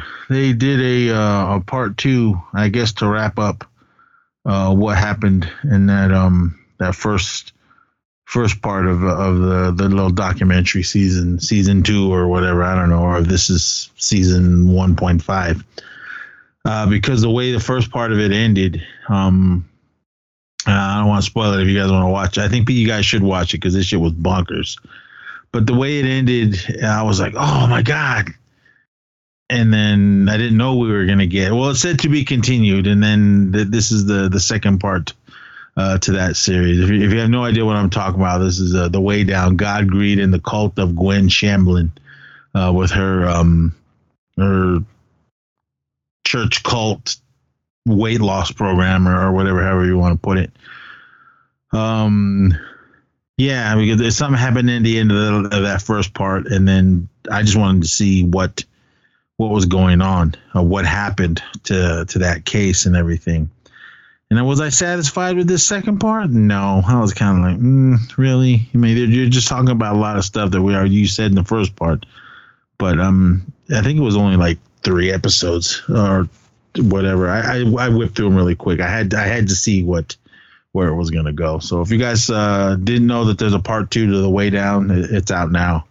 I think it came out like a week or so ago. So definitely check it out. It was the first part was worth it. I thought it was weird and crazy, and I didn't even know that was going on. I mean, shout out to people that lost the weight and kept it off, but just what they were doing was weird. I mean, I say this, I'm not a religious person. To each his own on what you want to believe in, but this stuff was just straight wacky. So, but yeah, the second part, I wasn't really excited for it. But yeah, that was the part 2 to The Way Down. What else you got? Game just ended. Final Dallas 123-90. Usually, guys say good game, great series, but Boban Marjanovic, he was in John Wick, and he's in all the commercials. The big, tall 7'7" dude. You know him, right? Yeah. He just got into it with some guy on the Suns at the end of the game, so wasn't very friendly finish. Well, at least it wasn't no fan. Yeah. Interestingly, and maybe not surprisingly, shout out that he did stay as long as he did, but Wayne was not there as the final minutes ticked away. He did leave with like 3 minutes to go in the game. So, anyways, next up, over on the Apple Plus side of things, got 2 quick ones. The Big Con follows the story of Eric C. Kahn, a Kentucky attorney who managed to steal over $550 million from the U.S. government through its Social Security program. It's a little 4-episode kind of doc miniseries type thing. All 4 episodes are up. It's pretty interesting. The interesting part is I had seen this before on that American Greed show, but that's like a little, 20-minute, half-hour show on the story. So you get that little piece, and obviously this is a full, hour-long each, so 4-hour-long tale of it. So you get a real expanded version, and they talk to a lot of people that were involved in this. And it's interesting. I think one of the most the interesting things they were able to do here was actually talk to, for a while, obviously he was helping people get this, but then when he got in trouble and got caught, sadly, but not surprisingly, the government, Social Security, instead of doing the right thing and getting into it, they just decided to suspend everybody that he ever represented in that areas like funds. So that was pretty messed up, and they talked to a lot of people, and that was rough and tough to see. But it was cool to see that in turn, this one lawyer from the area did step up to try to help as many people as he could for free, pro bono. So that was cool to see. But yeah, it's a crazy tale. If you want to check that out, The Big Con. And this is on Apple Plus? Yes. And then the other one they have on there that is 4 episodes, but I only watched the first one so far. I will watch the rest of it, is They Call Me Magic. Look at Irvin Magic Johnson's life, who left his mark on history through his work, and how he continues to impact our culture today. The thing that I found most interesting about this, because it coincides with the Lakers dynasty show on HBO, Winning Time. And it's interesting to see in contrast, because I don't know if you heard, but since that is based off so many, real people, one of the people that they went hardest at in this series was Jerry West. And in real life, like, he's taken like real offense to the way they portrayed him in Winning Time. And he's even he's trying to sue them to like they need to publicly apologize and, defamation of character. And then it's interesting actually to see it and contrast it with like the real documentary here on They Call Me Magic. And like, I really do feel like, oh man, like they really were just making the show with Winning Time. And obviously they took some liberties. And even like, I know Kareem like wasn't the cheeriest guy, but also like the way the Winning Time made him was like, he's gruff all the time and doesn't talk to anybody and doesn't say anything and is mad. And then you see, the real life Kareem, both currently and in the old footage. And like, yeah, maybe he was a little, but like, obviously he wasn't always that way. And he wasn't just a grump about everything. So it was interesting to like contrast the two since they've both recently come out,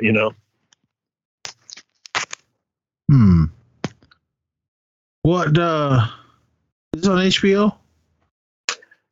Winning Time, the drama version of it, is on HBO, but They Call Me Magic is on the Apple Plus. Oh, okay. And that's where you get the real story, because it really is the real footage, the real people, all that. So it's the real documentary when, I'm not mad at Winning Time for, having, some fun, but this just goes to show like some of the liberties they really did take on Winning Time. I think they just tried too hard to nail into the ground some things. Like they made Jerry West in Winning Time, they made him like super angry and mad all the time and yelling about things and smashing things left and right. And they made Kareem, like I just said, like he doesn't talk to anybody and he's always mad and stuff like that. And it's like, yeah, maybe he was a little, but all you need to do is watch the doc on They Call Me Magic, and you can see that's not 100% really how it was.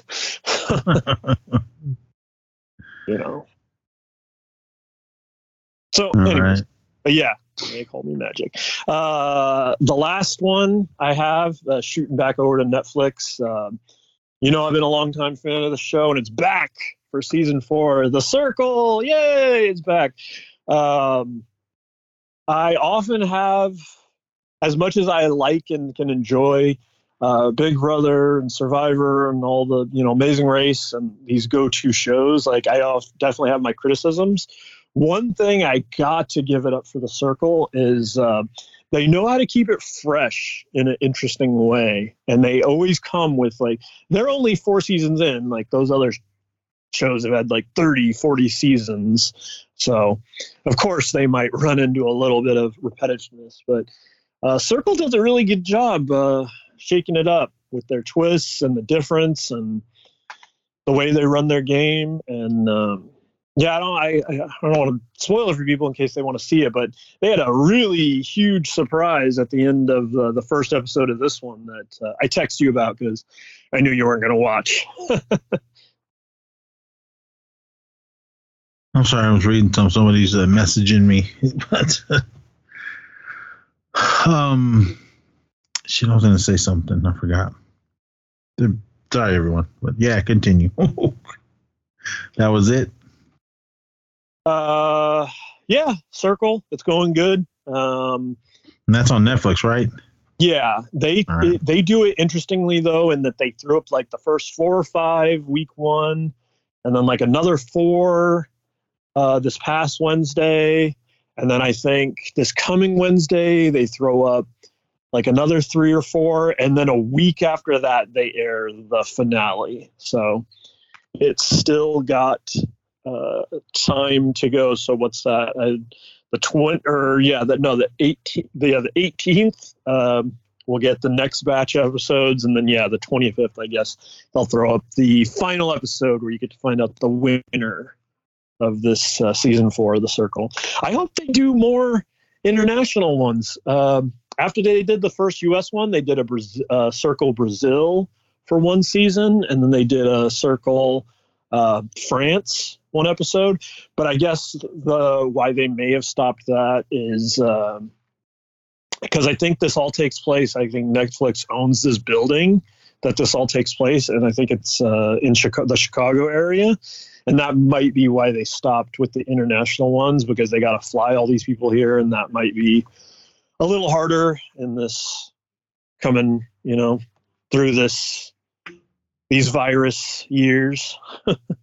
That's probably why the international versions have stopped for now. Well, apparently, in other parts of the country, it's over with. Because in Texas, it was over there. But I don't know. Seems like everyone's kind of going back to somewhat normal. It's still going on. It's still out there. Don't think it's gone. It's still there. People are still getting sick. But oh yeah, no doubt. Oh, that's cool. Because cases went down here in the town I'm at, but that's just people that say they let the people know.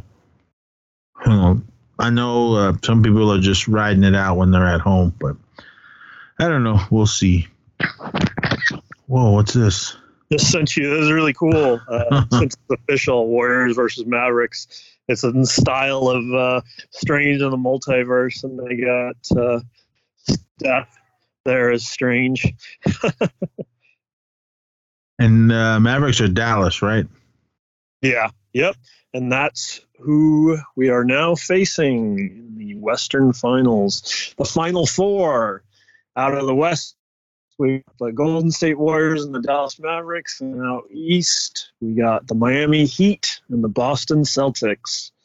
The 1 seed versus the 2 seed, and the 3 seed versus, what was Dallas? The 5 seed? So, yeah. Who's it going to be?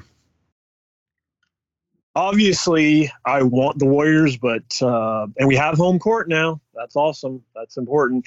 If you just look at this past series, they had to go 7. It wasn't until Game 7 where Dallas obliterated Phoenix, but every game of that series, the home team won. So we're dealing with a little bit of injuries. So obviously I want the Warriors to win. They should be favored.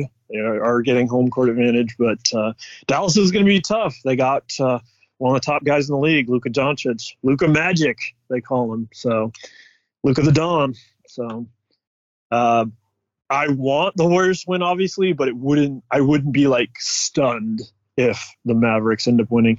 Out East, the Miami Heat are the 1 seed, so they have home court. But I think Boston has the more complete package. They have both defense and 2 offensive stars. Miami's known more for their defense, and they sometimes get offense out of Butler, Tyler Hero. So I like the Celtics to come out, and then obviously, hopefully, the Warriors. So we could have a Boston Golden State finals. Wow. Well, we'll see. And I'm sure the Zisa will bring it to you because I can. The only time I watch basketball is when I'm at work and it's on because that's all everyone's been watching. But where did Star Wars? What are they collecting now? Yeah. Last little thing here on the sports in this thing. The Mavericks. Obviously, Charles Barkley spent the most important years of the end of his career in Phoenix, so he feels really close to the Suns. So obviously he was picking the Suns to win, so he's quite devastated in the studio right now. Poor Shaq there. Shaq's there, and Shaq's attitude, I swear, every time I listen to Shaq, he reminds me of your mentality. People try to come at him, and he's like, no, I don't care. That's not how it is. And I'm like, that's Nez. they're like, no, but it's this, Shaq. And he's like, no, that's not what it is. I don't accept that. That's not what no. Shaq and a fool. That's exactly what it is. Shaq is fresh. Shaq fool. But yep. I'm like Kenny or Ernie, and you're like Shaq.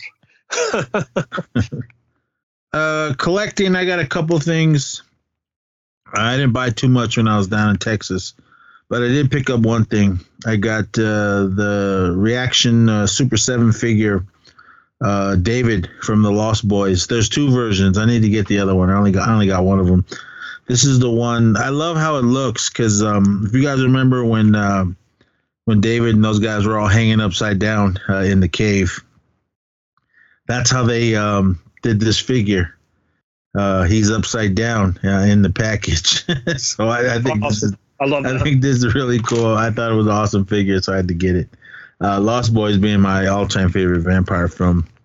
The next one I got, this was also from Super 7. This is from their Thrash line of the Reaction figures. I still need to get the first one. I didn't get that one, but this is the Paul Bailoff figure.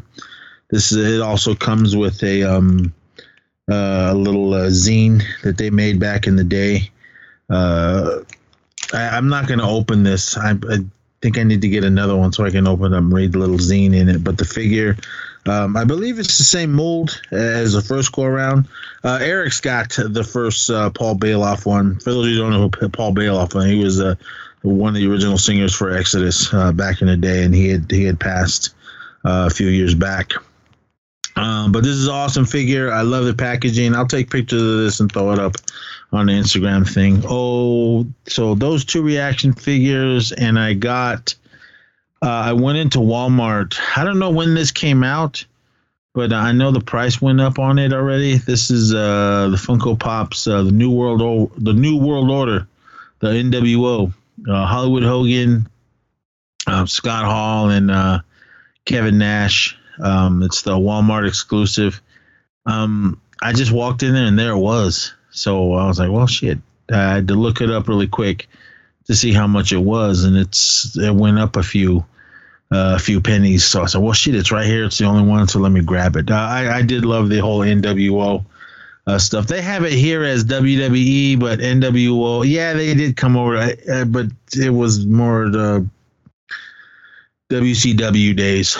But WWE bought WCW, so yeah, they gotta throw that on there. But it's a cool little 3-pack. I think it's the second 3-pack that I got. I think the last one I got was the New Day, but really cool. It was just a short one. As far as those collectibles, that's all I got. Just going down to Texas Frightmare. I only went for one day. It was awesome. I went with a shout out to my buddy Ben and his son Ryan. Met up with them and I hung out with one of my little buddies, Xavier. He was awesome. That was his first horror con, first convention really, and he had a good time. I mainly got movies. The 3 movies that I got, I went over to Arrow. I got the American Werewolf in London little box set that came with a book. I got that. It was a 4K. I got Audition, that one Japanese movie, the 80s classic, The Last Starfighter. I already have it, but this is the Arrow version one, so I grabbed that. And I also got the Kevin Smith Arrow version of Mallrats. Mallrats is my favorite Kevin Smith movie, so I had to buy that one. So as far as collecting, that is all that I got. What do you have? All right. I'll be quick with mine. I did send you real quick the damn thing they always use for when the end of the third quarter. It was long over. And then, Shaq picked the Mavs before the game. So he's got the cowboy hat on now here in the post game. Anyways, what is new? I guess, the Multiverse of Madness line, like I referenced before. Wong, America Chavez, Master Mordo, the supersized Rinshaw, which that was interesting. They made him too. He was the bull-looking character at Comertage. So, yeah, he was also barely in the film. You see him in the first scenes of Carmitage, and then he's one of the characters that Scarlet Witch is like holding up at that one part. There's like 4 or 5 Carmitage people.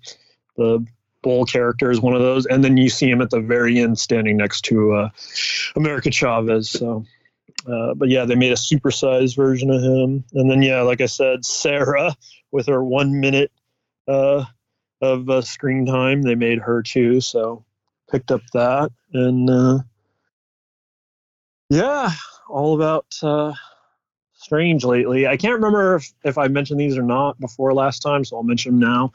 But the Eastman and Laird's version of Teenage Mutant Ninja Turtles, previews exclusive versions, slowly starting to come in. I ordered the whole wave, and so far Raphael and Donatello showed up. The cool thing was, and I was expecting to get at least one, if not two, just you figure the odds, 1 in 6. And yeah, right off the bat, these first 2 they sent me, I got the regular Raphael, so he's all in color, and then the Donatello they sent me is black and white. He's all just black and white colored, so I guess I need another regular Donatello now to eventually complete. We'll see what else they send me, obviously. I'm still waiting on Leo and Mike, Shredder, and Casey Jones from this line, so... pre-ordered that from Entertainment Earth, and I will say my experience with them, at least lately with the Pops, as far as like mass order, I got the Eternals through them, and now these Turtles. I wish they'd just like send me them all, but especially with the Eternals, they literally sent me like one at a time on those, so it was like it took forever. You know how many Eternals there are? It took like months. They shipped one. So, but anyways, yeah. All right. Do it. That's it, isn't it? Oh, rent recommendations. Oh, before we get into those, other than going to Texas Primary, before I went down there, we went and saw Haim live in concert at the Greek Theater in Berkeley. The Zissou and I and Jade went down there and checked them out. Jade and the Zissou here are obviously bigger fans than I was, but I am a huge fan of them now because them 3 gals put on an awesome live show. I don't even remember the names of the 2 openers. They were all right. Buzzy Lee and Waxahachie. It was okay. They were mellow. I knew that going into. I was like, man, they're really not going to get the crowd moving. These were 2 very mellow acts. Wasn't my bag, baby. But other than that, man, I thought it was an awesome show. These gals, they killed it, and they said it was sold out, and I guess it was because I did walk around. I went to the bathroom, and then I just kind of hung out in the back, and I walked up to the top, and the lawn was full. It was way up there. The whole cement blocks, all of that was full. I mean, the floor was packed and everything, man. So, I mean, it was awesome. I didn't think there was going to be that many people there because when we got there, it was like, yeah, there's hardly anyone here. But as it went on, before they came on, it filled up. And yeah, I guess they were awesome. Experienced concert goers who were like, oh, yeah, we'll show up whenever. But I'm real happy with where we were at. Great view. And I mean, I can't wait to see him again because I'll probably keep my promise. I said I was only going to record a song or 2. I ended up recording basically everything. So I just couldn't help myself. I was like, oh, I got to have this one. And then I was like, oh, well, I recorded the other one. I guess I'll record this one too. I just got I didn't know what the songs were. I was just recording video of them when they were doing what they were doing. But they put on a really, really good show. Shout out to the other guys in their band. I thought they were awesome as well. But these 3 gals just going back and forth, singing and dancing and playing all the instruments. and everything. I thought it was awesome. I still didn't understand the double bass drum kit, but all right, because they didn't even use it. Really, it was just there for show. But I mean, they were up there doing it all, and they were amazing. I just couldn't believe how amazing they were, and how I was just like, man, these three gals are just awesome songwriters as well as musicians, because they were up there doing it, and it was amazing. I mean, I definitely want to go see them again. Where we were like perfect. Because if you guys have been to the Greek Theater, that stage is kind of high, because I think if you were in the very front row on the barrier, you'd be like looking up, and you probably couldn't really see too much of the back. I thought where we were fine. I mean, you and I. Now I know where to stand too for the shirt throw. Now I know where to stand. We just need to shift just to the right a little and forward just a little to where she was for the throw, where Este was for the shirt throw. She didn't really throw very far. She just like tossed it. So I know where to stand now. It didn't go very far. It was like whoever was in that front row that was right on the barrier, they're the ones that got it. But other than that, it was an awesome show. I just thought they killed it, and I am definitely a fan. I need to get all their albums, because everything they played, I was listening to their albums and everything, and I was like, okay, it's whatever. But I've always said this before: when you go to live, sometimes they speed it up, and you can feel the energy of them. Not just them, but any live performance. It's always better. Like Def Leppard, for example. I love the albums, but man, they were better live. And like the Haim, albums were good, the songs were good, but they were better live. I thought it was just awesome, and you can just feel the good energy from the crowd, because everybody was singing and dancing. I mean, there was times where I couldn't even hear them on stage. All I heard was the crowd singing. Even when I was walking around, everybody was singing and dancing. So I just thought it was awesome. Yeah. When you were out there, it was during the encore, and they saved the steps for the encore as suspected, and that's probably their biggest current hit right now, especially off the last album, Women in Music Part 3. So I knew the place was going to be going crazy for that one.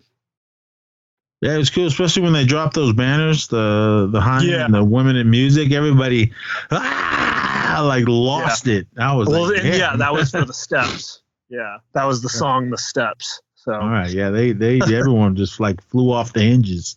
Yeah, and everything, but it was awesome, and I'm glad I made it. I almost didn't go. I truly almost didn't. I was tired when I got home, because I drove all the way down there, went to the show, then drove back home. So I was almost like, all right, I'll stop and take a nap. Nope, I just made it all the way home. I'm glad you made it. Yeah, I'm really glad you did it. So, and looks like we might just make it to the end of the tour, of all places, Bend, Oregon. That's next month, isn't it? So, yeah, the 15th. So, looks like we might just make it. That's on a Wednesday. All right. Yeah, we'll see. We'll see how it goes. It's on it, or I guess it's the 14th. Sorry. Oh, 14th. Tuesday. Tuesday. It's Tuesday. Yeah. On Flag Day. Because I requested off the 13th, 14th, and 15th. So. Well, yeah, we'll figure it all out, everybody. But again, if you guys get a chance to see them live, they were awesome, and I'm glad that I went, because I almost didn't.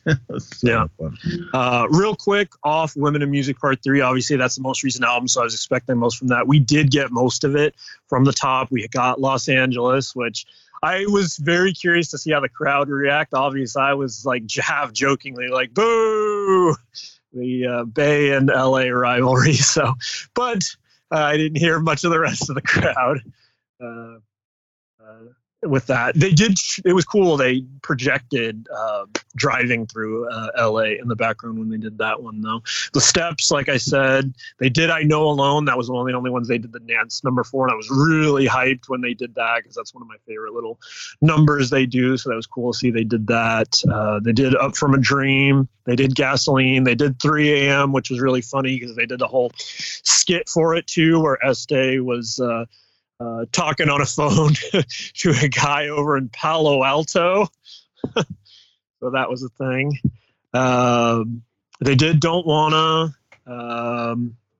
They didn't do Another Try. They didn't do Leaning on You. Did they do I've Been Down? They might have. They didn't do Man from Vegas.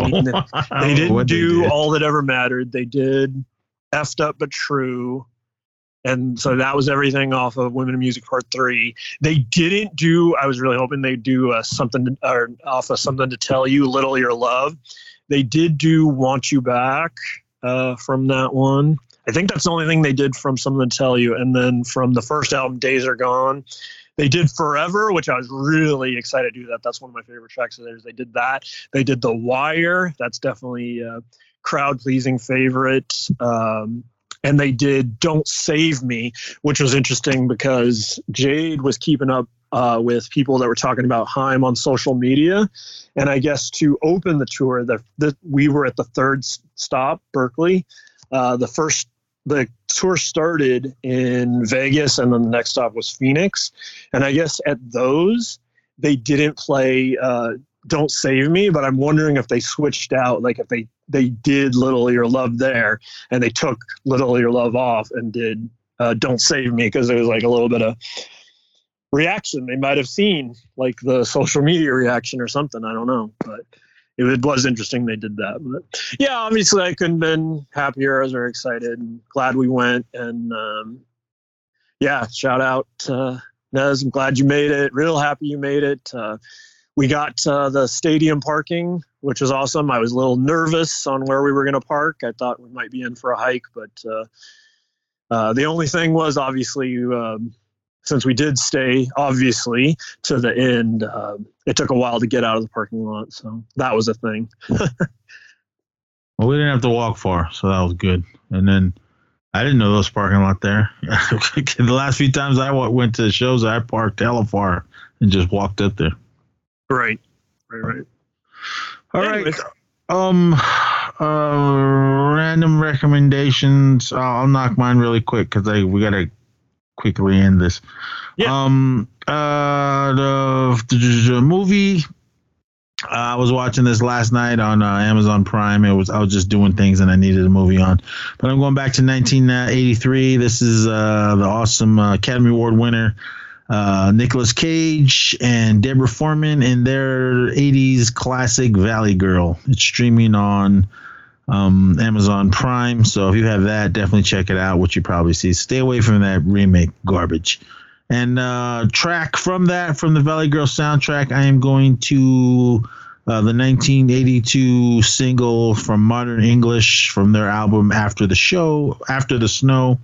And this is I Melt With You. It was like the big hit off the Valley Girl soundtrack. So check out Valley Girl and then listen to I Melt With You. They play it twice in the movie, during a montage when they're dating and all that, and then when the credits are rolling. So, but I love both of that, and the soundtrack rocks. A lot of the music on there is really good. So check out Valley Girl and check out Modern English's I Melt With You.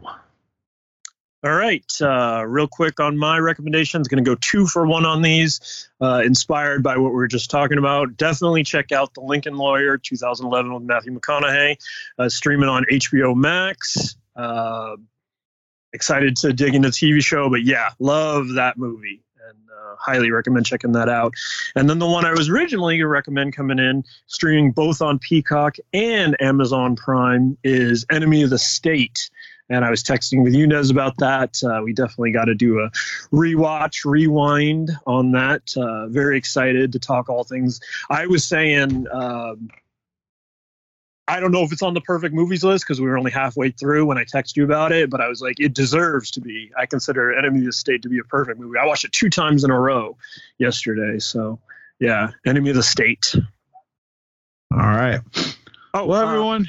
Track. Go easy. Heim, the steps.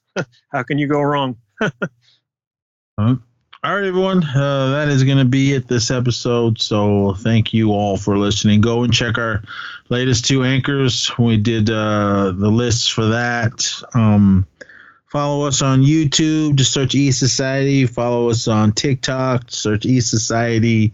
Go over to TeePublic and pick up a E-Society t-shirt or a MacNez podcast t-shirt. Shout out to everyone that got them so far. Thank you so much. And I think that's it. Yeah, we're everywhere. Twitter, Instagram, all that. So just go over there. But before we go, I got to give a special shout out to one of my really good dear friends. She passed away recently, within a week or so. Her husband passed a few months ago, I would say. They both had COVID, and he went into a coma and never woke up. She went into a coma as well. She woke up, but then she was still dealing with the complications of having COVID, and she had some breathing issues, and then she went to sleep one night and didn't wake up. It was just shocking news. I mean, she was a really big help in my life when I was growing up. She was a year or so older than me, but she treated me like I was her son, and she called me son, and I called her mom. She was my friend, and I love her to death, and I was just shocking to hear what happened, and shocking when she lost her husband. But she had messaged me like a couple of days before I found out she had passed, and she was all right. And it was just weird, shocking, and it was sad. But I mean, that's how life goes. I mean, we can be smiling one day, and then the next day we're crying. But I couldn't believe it. I figured she was fine. She had a long battle with it, and I didn't know she was still dealing with complications from it. I mean, so it's still out there, everyone. I mean, just don't think it's not. And it was a shocker, and I still can't believe it. I mean, just because she was messaging me days before, and that now she's gone, but she's back with her husband again, and I feel for her, and she left some kids behind. They're all older, but it was just sad, and I couldn't believe it. So I mean, Marty, I love you, and I'll miss you. I'll always remember you, and thank you for everything you did for me. When I was growing up, I was dealing with some home issues, and she opened up her home to me and let me stay there with her when I needed to. So, and we hardly even knew each other then, but as the years went by, knowing each other and everything, I just, the love I have for her and for her daughters, and it's just sad, and I couldn't believe it. So, hug your loved ones, hug your wife, hug your girlfriend, hug your husband, hug your boyfriend, hug your kids, hug your grandkids, hug your friends. Tell them you love them, because we never know when it's our time. And I definitely loved Maria. Amazing woman, strong mother, and I'll miss her. And I know I'll see her again, and she'll be there. So, but. Shout out to her whole family and everything, and I'm gonna dedicate this episode to you. She probably never listened to the show, but she knew what I was doing. I had to explain it to her what it was, and she was like, "Oh, okay, well that's cool." So she knows I love movies and TV and everything. So she said it fits. So, but yeah, Mom, I love you and I miss you, and I'll see you again. So, but with that, again, just be safe out there, everybody, and hug your loved ones. So until next time, thank you all for listening, and we'll see you next time. So until then, sorry, I went a little sad. For those of you that went to the shrine that last time we did it, we're doing it again this week on May 19th, Thursday, May 19th at the Venue Shrine in Tulsa, Oklahoma. We're going to be live on stage. It's going to be myself, Russ from the Okie Podcast, Tyler from Skoden Cinema, Isaiah and Josh from Toke Signals, and King Castro from With All Due Respect Podcast. We're all going to be live on stage again, so definitely come out and check it out. Doors open at 6:30. It's a $5 entry, and I think the show starts at 7:30 or 7. I don't know, somewhere around there. But the address is 112 East 18th Street in Tulsa, Oklahoma. So if you're in the area, please come out and check us out. The last time was awesome, and we're just going to be up there doing what we did the last time. But if you listen to this show, thank you for listening to those, because I did put out the audio for that, and I can't wait. So if you guys are going to be at the show, definitely please come again. Everyone that was there last time, I hope they all show up again, and I hope they bring friends with them. So hopefully we can get more and more people in there. But it's going to be an awesome time at the Venue Shrine in Tulsa, Oklahoma. Can't wait to get out there. So just please, if you're in the area, show up. And with that, we'll see you guys next time. I'll definitely do some stuff for TikTok and all that while I'm out there with everybody. So, but until then, everyone just be safe and party on. Yep. Thanks everyone for listening. Till next time, have fun, be safe, and we'll see you next time, E Society.